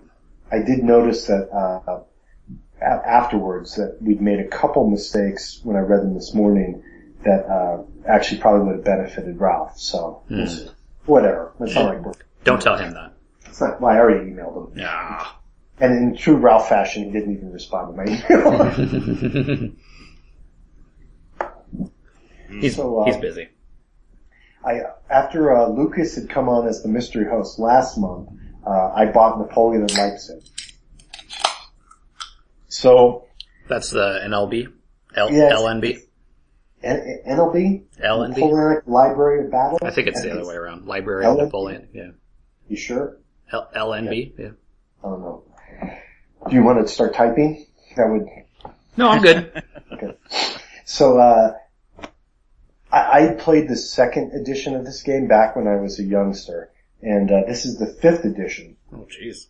And, you know, Lucas really likes the system, and I would say that part of the problem, it's funny too because Kev Sharp is also actually kind of messing around with the Zucker systems. He is less of a fan. Yeah, and the problem is, it has a combat system where, basically you just roll a dice, 1d6. And once you figure out what the CRT odds are going to be, and usually it'll end up in one side retreating or the other side, or maybe like an exchange of losses. And the only time you actually really get good losses is when you can, get your zones of control behind the guy to where he has to retreat through the zone of control. And then he's absolutely destroyed with no chance of being saved.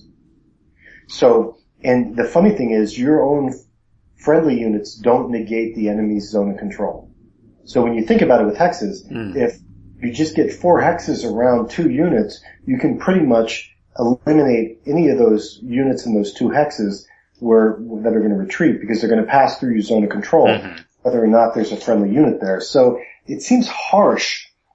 But the other problem is with the CRT is with 1d6, with no modifiers, it's very up and down as far as you never really know how it's going to go. Sometimes your guys retreat, sometimes the other guys retreat, and I felt like the combat system was a little immature. Like it felt like it was from a time back like in the 70s or 80s, you know. Well, it was, right? Which it is. But it's crazy because it hasn't changed. And then the other weird thing is, so the idea is there's locking zones of control. So when you go into the enemy's zone of control, you're locked in there. You can't leave it.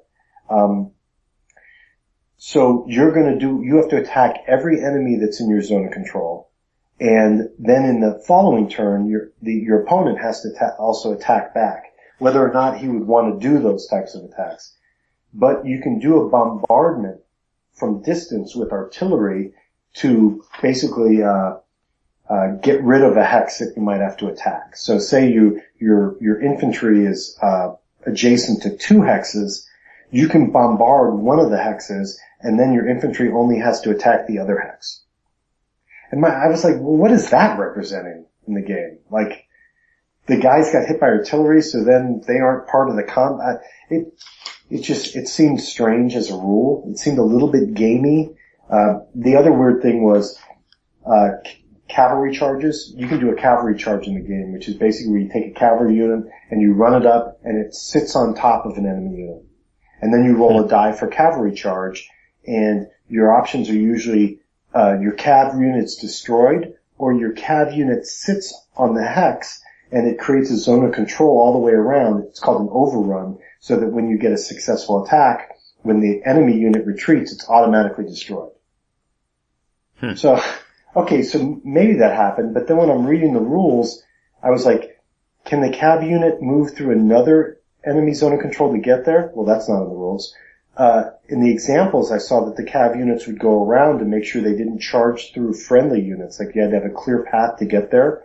Well, that wasn't in the rules. So when I typed a question on BGG and basically said, hey, when a cavalry unit's going to charge an enemy unit, does it have to have a clear path, or can it pass through friendly units? Because one of the requirements to do a cavalry charge is the target hex has to be the target of an attack also by your units, like a normal attack. So you can't just cavalry charge. You have to have like an infantry unit or some other unit that's going to fight it. Sure. Well, you know cavalry units take up space, right? Right, so here's where we're getting to. So I put this question on BGG, and Lucas posted and said, oh yeah, I'd already talked to Zucker about it over on Consum World, and he said, yeah, you know, you should probably have a clear path. So then some guy types... Probably nothing. He goes, yes or no. He goes, well, cavalry units take up space. And I said, yes, so do infantry, unlimbered batteries, limbers, artillery, ammo caissons, you know. I'm like, the bottom line is, if it's a rule in the game, it should be in the fucking rules. Yes. Like, if you can't move a cav unit through friendly units, this is the 5th edition of the fucking rule set. Like, shouldn't that be in there? Like, it should say somewhere, oh, by the way, cavalry units that are charging cannot pass through friendly units. They can also not pass through zones of control of units other than the target. Bingo. Maybe I should write the rules for the system. You know, it's like, and then there was another thing they talk about, staking the guards. So at some point in the scenario it says, so I'm playing Leipzig. So at some point in Leipzig it says, in all the scenarios, none of the guard units have been committed. So I'm like, committed? What does that mean? So I look through all the rules. Nowhere in the rule book does it say anything about committing the guards. And you know, that's something in Napoleonics that's traditionally, especially a French thing, where Napoleon would keep the Imperial Guard back, and you wouldn't want to commit the guard until a key moment. That's like a big moment to commit. And if they get repulsed, like at Waterloo, it's devastating. So, but nowhere does it say anything. So at some point, somebody says, oh, well, it's called staking the guards. So I see a little rule that says staking the guards, and it says when a guard unit attacks, you can once a game get a 1-column shift in an attack, and this is staking the guards. I'm like, really? That's the whole, like a 1-column shift? Like, that's nothing on the CRT. It's like 1-to-1 to 2-to-1, or 1-to-1 to 1.5-to-1. So it just seems like the thing has been kind of glommed together. The rules don't, there's basically gaps you could drive like a convoy through, you know, in the rules. So that annoyed me about the game. I like the battle. The committing the guard thing annoyed the shit out of me. There is a cool aspect of the guard where, if you attack with them, you decide to attack with them and they get like a attacker eliminated or attacker retreat result, then units around them will lose morale. I thought that was good because you tend to not want to use them on attacks. But the problem is the way this game works is even if you defend with the guard, when the opponent comes up to fight you, okay, then you're defending. But when it comes your turn, you're in his zone of control. Now you have to attack with them. So, because you're required to attack when you're in enemy zone of control. So your opponent can kind of set up an attack in his turn, knowing that you're going to have to make an unfortunate attack in your turn. Because you're required by these sticky zone of control rules. So I just wonder, like, are people playing the game or playtesting the game? So, what else did I have problem with? Not enough markers in the games. Yeah, I noticed that. Yeah. I'm constantly short of markers as to what I'm going to put down for road marches or demoralized units. They have a rule where you're going to mark core losses with casualty units. So basically there's a thing where when a core loses a certain number of strength points, it becomes demoralized. You know, like a large core, if it loses like 12 strength points worth of units, becomes demoralized. Well, the rules say you take the first unit that was a casualty and put it on the casualty track, on the demoralization track to mark it. Yeah. But then there's another part where during night turns and weather turns you're going to recover units and then they become eligible to be reorganized. Well, what do you do with the unit that's on the fucking demoralized track? Yep. You can't take it off the track. So maybe he should have just sprung for another like 6-inch by 6-inch sprue of counters with, I mean, it's not a cheap game, and we could have had actual, and then I guess people after the game's been published have made core markers where you can use instead of using units. But in the rules, they say to use the units. But when you read the rules, it doesn't actually work if you're going to do that. Because once that unit gets marked to be recovered, you need to put it on the recovery chart, not on the demoralization track. Alright, so we're just going to go through the rants here. I've got a bunch of things. But I like rants. I like again, guys, this is about us playing the games, right? So the whole deal is, Ty, you've commented on this before. We play these games. So I'm halfway through the entire Leipzig campaign. So if you're going to give me a game that says Napoleon at Leipzig, Zucker, I'm going to say I'm playing the fucking campaign. And we're going to play it all the way through and then I'm going to write all the shit down that I don't like about it. And I'll write all the stuff that's good. So I'm on my fourth beer. And I have some cold medicine on board too, by the way, so. Woo! So let's see. Yeah, a bunch of errata. So basically there's a page of errata that comes with the game. That's not bad. But it's a 5th edition. 5th edition. Well, yeah. I mean. 5th edition. And it seems like there's still stuff that's not addressed. Right. And so the other thing is, this is kind of an interesting thing just from my perspective. You know, I thought it was funny because Kev Sharp, when he was talking about the game, was like, as a tactical game, it's not good. You know, it's not, because basically it's not a tactical game. I know it says it's grand tactical or it's tactical. This is kind of like a grand operational type game where you're committing cores at a time, and it's the weight of the cores against other cores that really matters. Because the CRT is so up and down as to what your results can get, you can't really plan really great tactical victories hex by hex because you never know what the results are going to be. So really it's about applying different cores in different areas and seeing their weight and pressure push against your opponent's cores. If you're going to get obsessed with little victories in certain hexes, you're going to be disappointed by this game. Now, if you want a game that's going to give you a feel for around Leipzig, how it was with Napoleon trying to give himself breathing room, and I mean, I think the game does a good job of that. The problem with the game is I felt like it got a little bit tiresome because you're fighting these combat phases out, and in the end, you're like, who gives a fuck? Like DR2, you're just like, you almost begin to wish that the turns would be 3 hours or 2 hours instead of 1 hour because you're like, oh, I got 12 more turns until nighttime, you know. And so the struggle back and forth between the core, I just feel like the time scale could have been 2 hour turns maybe, and maybe increase the movement, or I don't know. It does give a good feel for how the core apply pressure against each other. It's got baggage trains, which are kind of cool. You've got to figure out where your baggage trains are going to be placed to give you supply. And after hearing all this, you might be like surprised to hear that I actually don't hate the game. I actually kind of enjoyed playing it, but I did find at times that I needed to take a break from the game and get away from it. I played with the cards. The cards are kind of cool because Lucas had mentioned the cards. You get the cards and each player plays a card at the beginning of his turn. And the card does a couple things. One thing is it can like maybe increase when your reinforcements are showing up or give you some special abilities, but it also changes the movement during the turn. So the card might say 4/6, which means infantry moves 4 and cavalry moves 6 that turn. So movement can change each turn. You have tactical cards that you can play to surprise your opponent, which in a solo game like I played might not be as apparent. And that's one of the dangers of maybe playing a face-to-face game solo, where this game uses vedettes and a lot of hidden movement.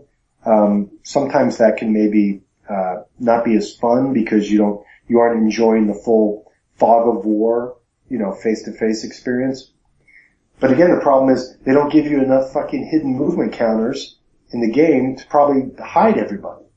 There's no way there's enough hidden movement counters in the game to hide the units that you're supposed to have hidden during it. So, another thing I didn't like about it, this is just me, but you've got artillery units in the game that have combat strength that are basically equal to some of your infantry units. But during rain or bad weather, artillery units can suddenly become completely combat ineffective. Like if it's raining, an artillery battery is reduced in combat strength like 75%. So it can go from 5 to basically 1 1/4. And then your enemy can just run up and attack it and destroy it. Like, I don't know, maybe that means that's a problem with me. Maybe I should never deploy artillery units that aren't with infantry that can protect them. But it seemed like it was kind of a harsh thing where suddenly rain could come and suddenly my artillery would be overwhelmed by the enemy. But so after saying all that, I'm angry about the job they did on the rules. I think the rules feel very thrown together, and this is after 5 editions of the rules. I do think they've improved the rules from the second edition. The second edition was very much just a push back and forth. I think by including shock results and including more exchange results, they've improved the casualties in the game. I still think like somebody needs to take a big scrub brush to these rules and really work on them. And maybe just start over. Just say what you're trying to say instead of trying to capture all the stuff that you've said before. Yeah, I don't know if it's just like, sometimes I think the problem is they try to tweak the rules and then things get lost in the playtesting. They end up with weird language in them. Yeah, and you never know what game the guys got when they playtested it, so, or maybe they didn't listen. The things that I'm asking questions about are things that anybody who had actually sat down and played the game would have realized within a couple hours of playing it. Cause like with the cavalry charges right away, I was like, what? Like how am I supposed to, and by the way, a cavalry charge in the game is completely crazy because most of the time your cavalry ends up being killed. It's better to just keep them back and use them for normal attacks, but it's in there. It's tacked onto the rules. Charge cavalry, it's there. Yeah. But yeah, if you're gonna play with the cards, play with the vedettes, try to play with the fog of war. If you want to play a game where you're gonna maneuver a bunch of corps around Leipzig and get a feel for how it was to be Napoleon, this is the game for you. You just have to get used to the fact that the results at the tactical level and the grand tactical level are not going to be satisfying, and in fact might be kind of tedious as you play the game. If you can get past that, if you get space like I have, where I can set it up and just kind of grind my way through a couple combat phases and then start enjoying how the corps are all starting to flow and deploy out, then it's a good game. Otherwise, if you're going to try to sit down and play this with somebody for like 8 or 9 hours face to face, you're a better person than I am. Yeah, Braxton sent me, he got 2 of the intro packs. I can't remember which one, but I read through the rules and sat down and tried to play it a couple times and just, I'm not interested that much in Napoleon X, and I thought this might be a good gateway for me to get into it, and just realized it's not worth it for me with all the baggage that comes with this game. The crazy thing for me was, Kev was looking at it like, he's comparing La Bataille in this game, which is like, to me, they're 2 completely different games. Like, La Bataille is very tactical. Mm-hmm. And this game is completely the other way. Yeah, way more operational. Yeah, the realism in La Batale is in the tactics, which again is weird because we've talked about it before. But you can still do stuff that wouldn't actually happen, right? Yeah, but in La Batale you're doing everything. You're the battalion commander all the way up to Napoleon. In this game you're more Napoleon, but it kind of tricks you into thinking that you're maybe controlling what's happening at the tactical level. And then if you think like that, basically the best thing to think is, oh, Fourth Corps has been repulsed. I better save Fourth Corps. Don't think about like, I'm going to try to do this perfect attack on this hex here, because if you do, you're going to get really upset with the results because it's not going to turn out the way you think. Sure. So the two games are two completely, wildly different systems, as far as what they focus on. Like La Batale gives you less of an experience maybe of being a general and more an experience of just watching a Napoleonic battle unfold in great detail. You know, different charging units, guys forming squares, stuff like that. This game is not anywhere close to that. So, but yeah, if you know what you're getting into, like I said, I would say that, and when I look at games as for whether I'm describing them as, like tactical or grand tactical or operating, I don't look at the hex scale. Yeah, I don't look at the unit size. I look at the command range. And this is definitely a game where you're operating as Napoleon. And La Batale is definitely a game where you're operating more as a brigade commander, but you're controlling about 40 brigade commanders. So, and I enjoy it just because I like how Napoleonic warfare fights out. I don't care as much for the friction. This game is a lot more about the strategy of where you're putting your core units. So sorry, Lucas. I know you like it. Yeah, a lot of guys are crazy about the system. It's just... But like I said, the combat's a drag. It's a drag. It's not fun. It's boring. Really boring. So, but maybe if you don't know who the enemy is, if you have hidden movement, maybe it's more exciting. You know, Again, I'm playing it solo. And that's the problem with a lot of Ket's games too. Ket's playing games solo. If you have games that have Fog of War, it's hard to tell how different it is. Yeah. So. Yeah, I appreciate you giving me shit for reviewing a solo game and then you're reviewing a two-player game playing it solo. No, the irony isn't lost. I'm not reviewing it as much as I'm complaining about it. Okay. You know, it's like... That's fine. I mean, I think I paid $80 for the game. Yeah. So it's kind of a bummer. The map's gorgeous. That is a bummer. The map's gorgeous. The pieces look great. I think it's given me a great feel for playing the battle. The problem is I wish that I could just roll a 1d6 and then, 1 to 3 I push back his core, 4 to 6 my core goes back. You know, because that's basically what it feels like in the individual combats. Let's just make it all a 1d6 roll. That's crazy. If anyone's interested in the ECML intro pack, let me know. I thought you already gave that up. I'll share the love. No, I offered it. Nobody took it. Nobody wanted it? No. Maybe people thought it was a trick. Yeah, maybe they were intimidated to get in touch with me. You know, like you have to get rid of your cell phone and drive out to my house. And bring booze. Also, Death Ride Totenkopf, Vassal modules coming out. Sweet. Oh, good. Death Ride Kursk.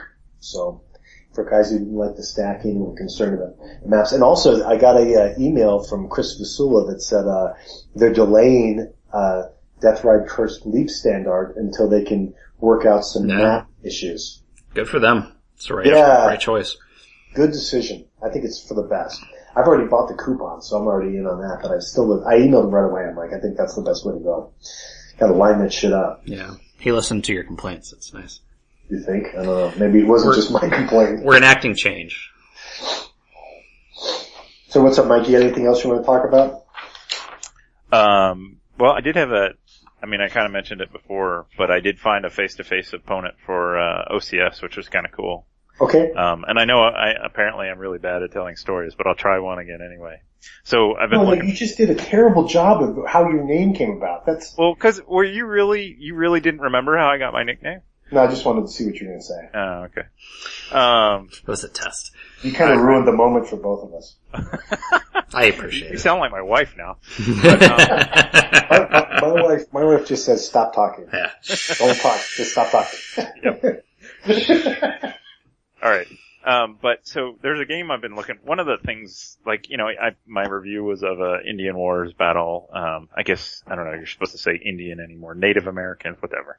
But, I think that all went out the window when we let off with the beheadings topic, so. Yeah, that's right. But, so I've been looking for this game for a long time. It was a, late 70s game from SimCan, the Simulations Canada. And it's the only game on this topic. There was an Indian tribe in Oregon, Idaho, Washington State called the Nez Perce. Mm-hmm. And they were chased for 1,800 miles. I might get that number wrong. It was a hell of a distance by the U.S. Army. This was Chief Joseph. Sure. And at the end, he had the famous quote. They finally caught up to him. And it really wasn't his fault. There was a lot of fighting in amongst the tribe, and they caught him finally at the end. Because some other guy kind of took control and said, "Hey, we got to rest." And Chief Joseph was like, "No, we got to keep going." They eventually caught him, and so they surround him. I think, and they at that point they were trying to get to Canada, and still 200 of them or something slipped away. But it's just this epic story. And Chief Joseph says, "I will fight no more from this point to where the sun now sets. I will fight no more forever." And I probably get that wrong, but it's a cool quote. It's a cool story. There's apparently one war game on this topic, and it's called "I Will Fight No More Forever," which is kind of a funny name for a war game. But it's hard to find. Noble Knight has one. It's $100, and I didn't want to pay that. So I was looking for one. Finally, I'm like, yeah, I see guys doing this. So I go on Consum World and I post hey, I'm looking for this. And so, a day later, some guy emails me. He's like, "Oh yeah, I got it. How about $30?" I'm like, wow, hell nice. Yeah. And he's like, we just got, and $30 plus shipping is and I'm shipping from this zip code. And I'm like, we don't even have to ship, buddy. I'm coming to your house. Sweet. So it's down the road. I have an open marriage. So I meet this guy in the parking lot of a bookstore, and we talk, and we're sitting there shooting the shit, and I'm like, yeah, this is awesome, and the game's in great shape. It's punched, but it's pristine, it's perfect. And I'm like, this is awesome, yeah. And he's like, you live up this way. There's these guys I came with on Saturdays. We're playing World in Flames. But there's some other guys that are playing Paths of Glory or something like that. I'm like, oh. He's like, you should come by this Saturday and check it out. So I'm like, sure. So I do that. I walk in there playing World in Flames, and that's kind of where are they playing? So this guy, he has a separate building. It's a 2-story building, and the top story, and it's about the size of a 3-car garage, and the top story is a wargame room with 4 different tables. It's air conditioned. Okay, he's got a little bar there. It's friggin' awesome. That's cool. And then there's these guys off in the corner, they're sitting there, they've got a Paths of Glory out, blah, blah, blah. And I'm like, oh yeah. And so I'm talking to the guys. So, I had permission from the wife to be there for half an hour, I don't know. I'm talking, and they're like, well, what else do you like to play? I'm like, I'm interested, I'm playing Last Chance for Victory, and I've got a bunch of OCS games I want to learn. He's like, OCS? And he's like, one guy gets up, walks out, and 2 minutes later he walks back in from his car. Oh, I've got Reluctant Enemies. We should play this. And so we start setting it up right there. I'm like, this is great. And so you're like, honey, I'm not coming home yet. Yeah, I know. I'm texting her can I be a little late? So we got it all set up, and he taught me OCS, the basics in an hour that afternoon, and we basically got through he's the Commonwealth forces, and so he moved first, and he got through most of his turn, and then we played again 2 weeks later, and I was moving, and man, OCS is awesome. I love it. Well, yeah, and the key is, the best part about OCS is the rules are so clear and concise about everything. Easy to find. I can start to understand why there's so many DNESIC fanboys, because the OCS rules, the line of battle rules, they're all very, very clear. And they're not super it's not super concise, but they're not overly wordy. And the Last Chance for Victory rules. It's amazing how quickly, if I have a question, the rule book is just organized in such a way. There's no index, but I can find stuff fast. I've yet to play it, Mike. I haven't. I know. Well, we were supposed to play, man, so we're gonna have to do that. I like that game as well. I don't know, I can't really review it yet, but it's a good system. And one of the things I really like about war games is, and I'm gonna geek out even more than normal, but it's when they have emergent properties, right? When you get behavior that's there's simple rules, but then complex things happen. And that I saw in Last Chance for Victory and in OCS, you see that. It's like, well, we've got this simple rule that you've got to get supply. And all of a sudden, as a result of that, I'm like, yeah, those tanks are gonna sit there because I just don't feel like putting gas in them. And that's awesome. I mean, it sucks. or I'm not gonna fire all my artillery because I can't afford the supply. Yeah, artillery's friggin' expensive, dude. Yeah, it's like, it's all about air power.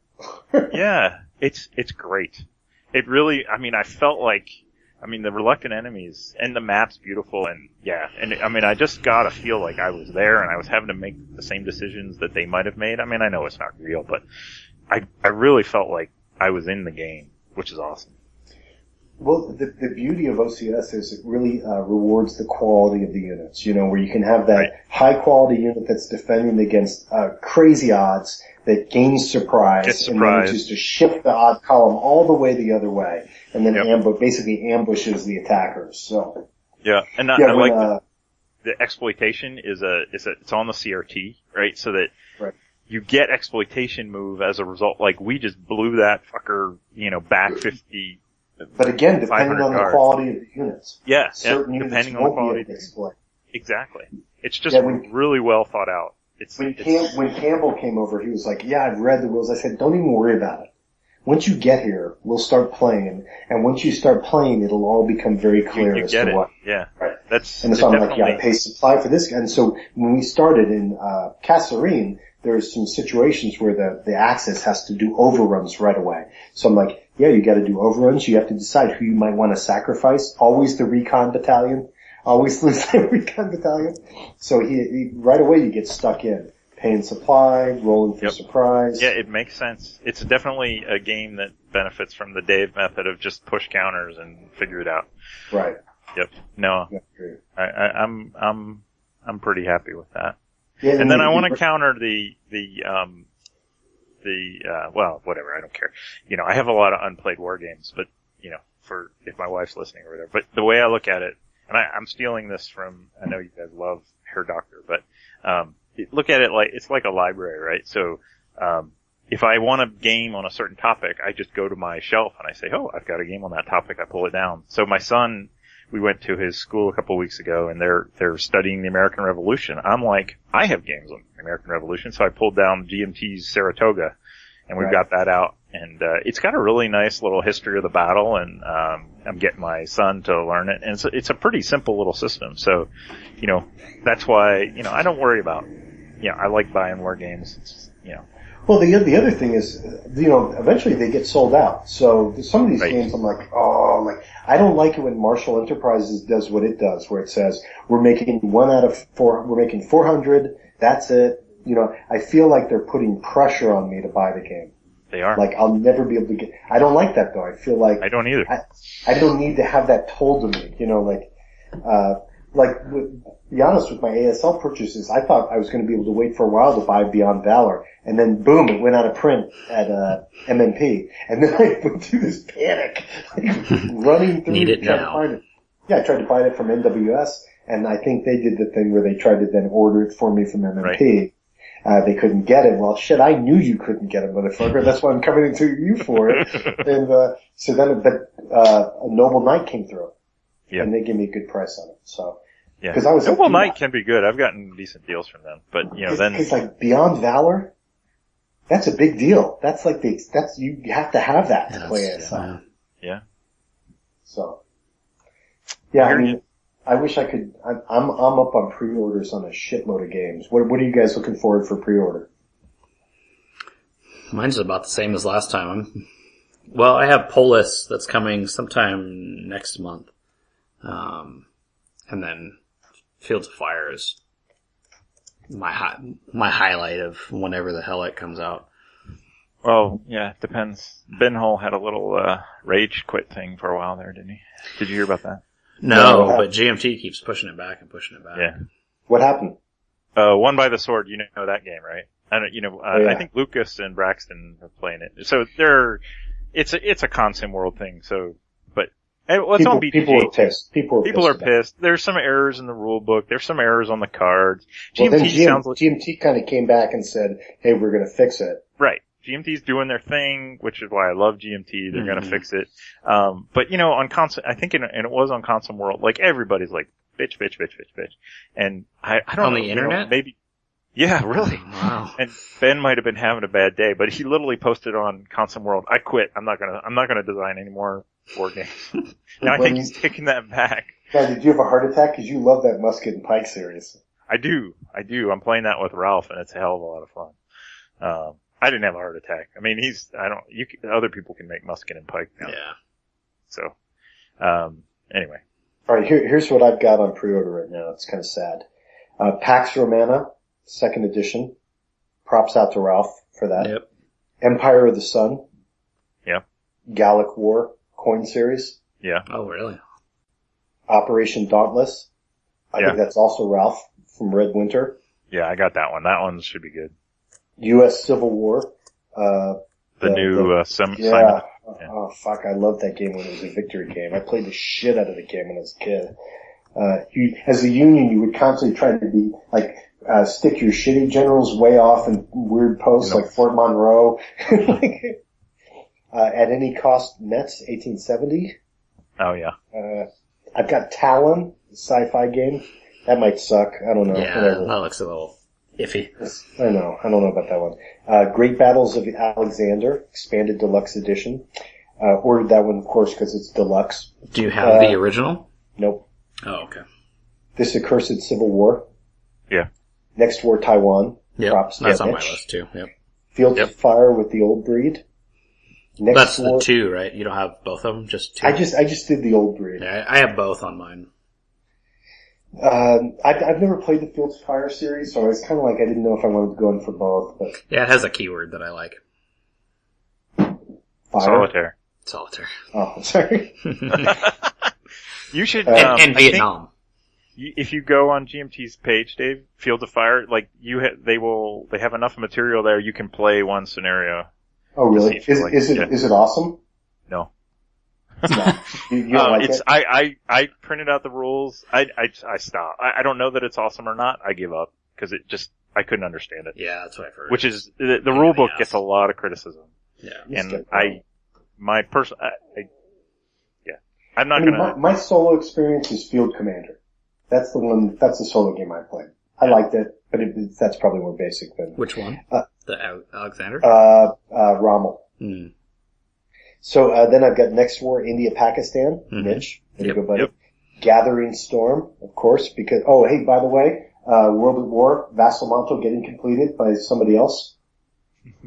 Some non-slacker. Right, Duck? Good luck. Yep. Goddamn, Yeah, I if you had just that had on my finished it, to-do list. we could have played that goddamn game if you'd finished that Vassal module. Oh, we could have played the game anyway. It was playable.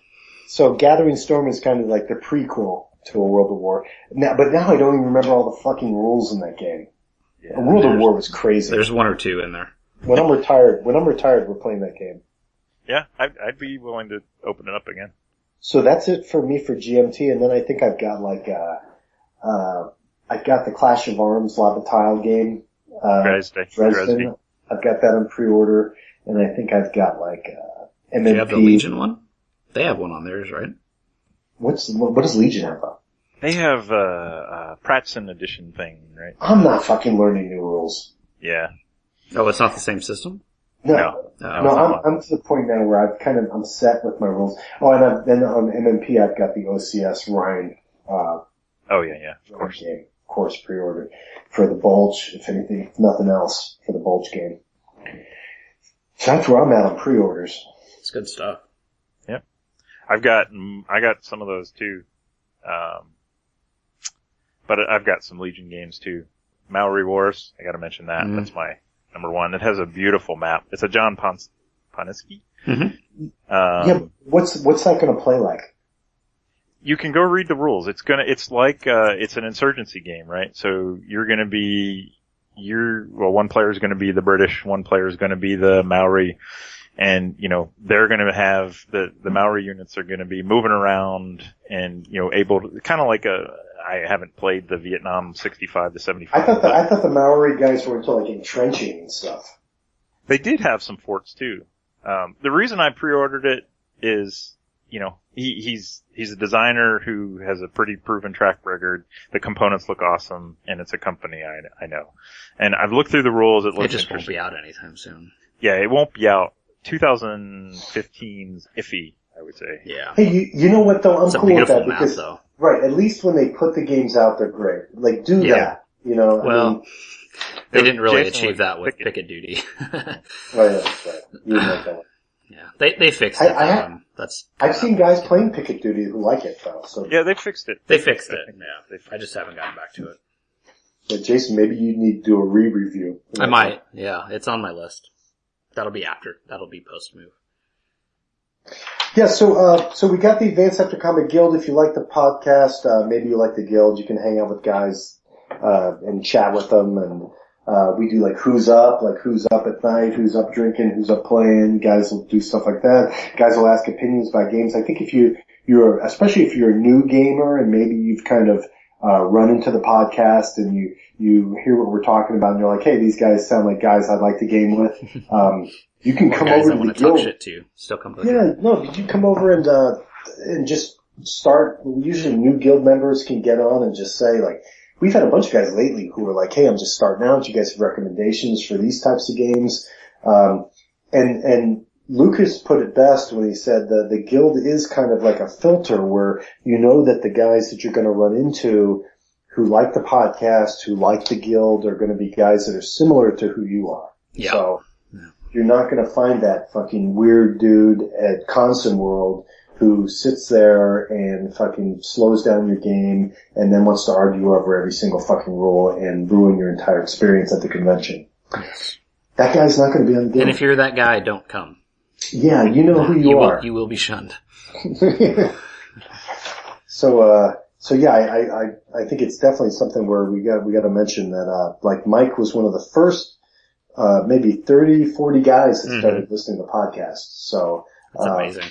These are like our early guys. And so for us, we like the size that we're at now, but, and I was at a point where I was kind of like, I don't know if I want to even advertise about it anymore because, when you get too big, then maybe, things can change, but I also don't want to be in a situation where there's guys who are good guys out there who are starting to learn about wargaming and are cool and normal dudes who want to play games and they don't know where to go. Yeah. You know, so you want to kind of throw them a line and say, hey, come over here, you can hang out with us. So, what do you think, Doug? I agree. The guild is a hell of a fun place to hang out. How did you find the podcast? I've never asked anybody. It was on Console World's front page. Yeah, they don't do that's that when. anymore. Yeah, that's when Dave. It was no, like your honestly, second episode. That's before John didn't like us. Yeah. At what some did you point, do to John, piss him off, man? I think we Stop. swear too much. Oh yeah, he's. Yeah, at some point I used to put stuff over there and he put up, and then I think he might have listened to the podcast. Yeah. And then we no longer, Yeah. I would send messages like, hey, submit things, and we just would get ignored. Yeah. So then of course, my reaction as opposed to building bridges was like, fuck you. Yeah. And I just stopped sending them You stuff. blow him up, man. Yep. Burned it to the ground. And he's a nice enough guy. I mean, I talk to him Oh, yeah. every year at the con, but He's not really. he does not approve. Yeah, he's not. Hey. I mean, there's plenty of nice guys, like the guys I game with. You know, I would never tell them about this podcast. Yeah. Oh, Exactly. seriously? Like, are you in the closet as far as advanced? Oh yeah, Aftercom? yeah. Oh yeah. Wow. That's Well, fucking- these Safe. 18XX guys and the one guy I war game with, it was funny. Like, we were posting something on BGG and it was like, hey, you live near me? And it's like, yeah, we should come over. So I'm like, this was like my first face-to-face wargaming experience ever. I go over this. So I'm like, well, what? I should bring this guy something. So I like brought him a little tiny bottle of whiskey. He's like, oh, I don't drink. Oh. I'm like, okay. So yeah, he's a nice guy, but just not podcast. Yeah, just different. So Duck, you don't wear your Advanced After Combat t-shirt over there? No. Well, he wouldn't know what the hell it is. Yeah. I wear the kitten shirt out and people always are like, what the fuck is that? Oh, I get My comments- son gets a kick out of it. He's like, your shirt's funny. I get comments all the time about the kitten shirt. Yeah. People love that. We should put that back up on the front page because I think that would be a popular order because, I mean, I have people ask me about that shirt all the time. Yeah? They want to know what it is. That's awesome. Because it looks like a rainbow kitten. They think it's a rainbow kitten farting on tanks. Yeah. Like it's like an anti-war message. I don't know what it is. Like the kitten's like, fuck tanks. Go peace. No. The kitten is so awesome that it farts tanks. That's the point. Yeah, that's good. Either of you guys got anything else you want to talk about? Dave, did you not do a review? I thought I kind of did on Leipzig, didn't I? Well, You just did a bitch session. You didn't give it ratings. Yeah. Do you want to? I'm not really done with it. I think I'm halfway through the campaign.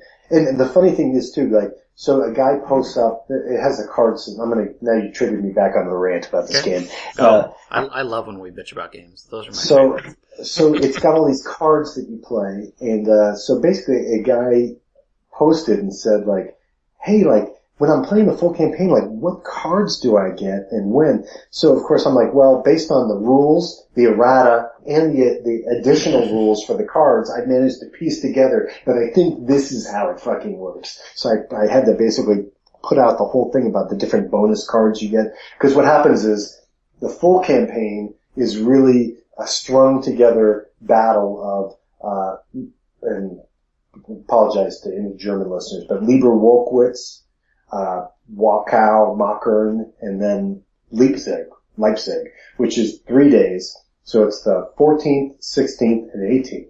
The 15th and 17th, the 2 days in between, were traditionally like truce days where the armies rested and got their guys back. So based on how well you do on the 14th scenario, decides how many bonus cards you might get on the 16th scenario. And then how well you did on the 14th and the 16th scenarios appear to decide how many cards you get on the 18th, which is if you're playing the full campaign the way it plays all the way through. I think things that's like how appear to, and I think that's how it works in Wargame rules.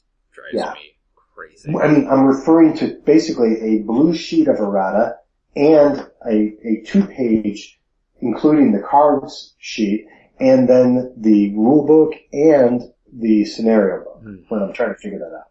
Yeah. So, No lots of thanks. fun. Yeah. And in the scenario book, I'm referring to different card sections for each of the scenarios. So I have to figure out between them. So it's a blast. Thanks, Lucas. So I'll balance that. The one thing I'll say before we go is a shout out to Lucas for setting up the Great Campaigns tournament. It's awesome. If you guys aren't following that along, I mean, just come to some of the games. I mean, the scenario balance, whatever. But I got killed in my first game because Stonewall Jackson was on my side, but he really was a Union general. But you got to be careful. You got to be careful. But it's a quick scenario. It shows the system, and we've got 8 guys in there, and we're having a blast. So, and Lucas is doing a good job running it, except when he gets who won and who lost wrong. But it's really good that he set that up. Details in a tournament. I also played East Front 2 with Campbell the other day in the open, kind of trying to teach him the rules. I cannot get anybody else to like East Front 2. There's got to be someone out there that likes that game. I really liked it. I'm just terrible at it. Well, we should play. We should play. But you were the Soviets in 1941. You're supposed to be terrible. Wow. I don't know if that had anything to do with the units. You guys need to make sure you keep your bromance alive here. So Jason, we need to get back into Vietnam again first of the year. Jason, are you up for PBEM? Did you like the email? Yeah. Because that's kind of good for you, right? Because you can do it at your own pace. Yeah.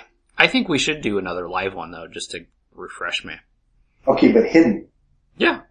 Okay, because I did it, But just like the podcast, you have to set it up. That's fine. I'm lazy. I did it fully visible with Campbell. But the problem is, it's a block game, so it makes it a little easier for the Germans in 41 when they can see where all the Soviets are. Mm-hmm. So you would want to do the first basic opening phases on Vassal, and then we can do PBN. Yeah. Because I think it's better for you, because then you can just send me the turns whenever you want to. Yeah, that would work. And half the emails are just, hey, expose your blocks so I can see what they are. Yeah. And then I'll do the combat. Yeah. And then you can hide whatever you want to hide afterwards. You know what I mean? So a lot of the emails aren't, I think it's better because it's one of the few games you can absolutely do play by email. Yeah, it's pretty straightforward. I need to read the rules again because I think I got sloppy toward the end of our last play. I think I was hammering you pretty good in that one. Oh yeah, for sure. But I was playing the Germans in that one, right? No, I you was did the playing the Germans first, and you did that, and I said, okay, let me show you how the Germans go. Yeah, let me show you how it's done. Let Because me show you like- everything you did wrong. Because Kev played it, and he said, Kev likes blocks in the East and blocks in the West and blocks in Africa. And hey, I'm not going to hate on it because I haven't played the game. I just think East Front 2 is a really elegant game. I really like it. So Kev's complaint about East Front 2 was, yeah, well, if you attack historically, with the headquarters and the units, you aren't going to get good results. And one of the things I said was, well, I wasn't sure if your German players knew how to play the game properly. Mm-hmm. And the other thing was, the headquarters aren't really as much the actual headquarters as they are that, what's it called? The Schwerpunkt, the force, the logistical force that's behind the headquarters, you know. So if the Germans decide we're going to go south of the Pripyat Marshes, yeah, you send 2 headquarters there because the headquarters really represents all the logistics and supply and air power, and that's what you're pushing. That's your main Not the commander. access. Right. It's not the headquarters with antennas and it's the weight of a logistical pressure there that, you know, so then he said something like, we'll calendar or something. We'll figure it out. I have too many games to play, so. But we should do that. We should reopen that because I didn't know if Campbell really dug the game because it's challenging playing East Front 2 because if you let a new player play the Germans, they usually aren't aggressive enough. Mm-hmm. And if you have them play the Soviets, then you just beat them like a redheaded stepchild and then they maybe don't want to play again. But the truth is, the Soviet player, if he can just hold on to Moscow, always has a chance to survive and then really get stronger later on. I don't mind being your redheaded stepchild. Well, and the That's other how we beauty started our too, romance. the other, oh geez, we said we'd never talk about that. So, the other beauty of the game too is it kind of forces the Soviets to be aggressive because there's a tendency for the Soviet player in East Front 2 to want to turtle and not fight and just set up defensive lines. But if the Soviet in the winter turns and other turns when they actually get the advantage, if they don't attack the Germans can become too strong to push out. And that's so you my can get problem. you can get a 43 situation where the Germans are just, the Soviets can't budge them. So the Soviets also, because that's been one of the complaints too, that a Soviet player in 43-44 says, oh well, the Germans are too strong, I just can't move them. Well, that's because you weren't aggressive enough. The Soviets were very aggressive in winter 41 and through 42 and with Uranus and all that stuff.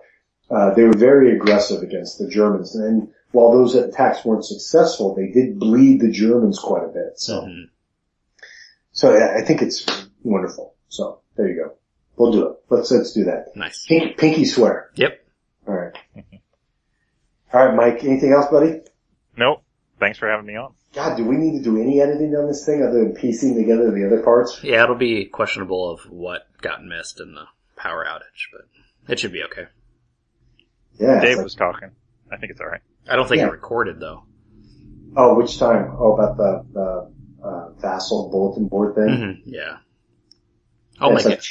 Kick my shit one time through, fuck the playback. There you go. I like it.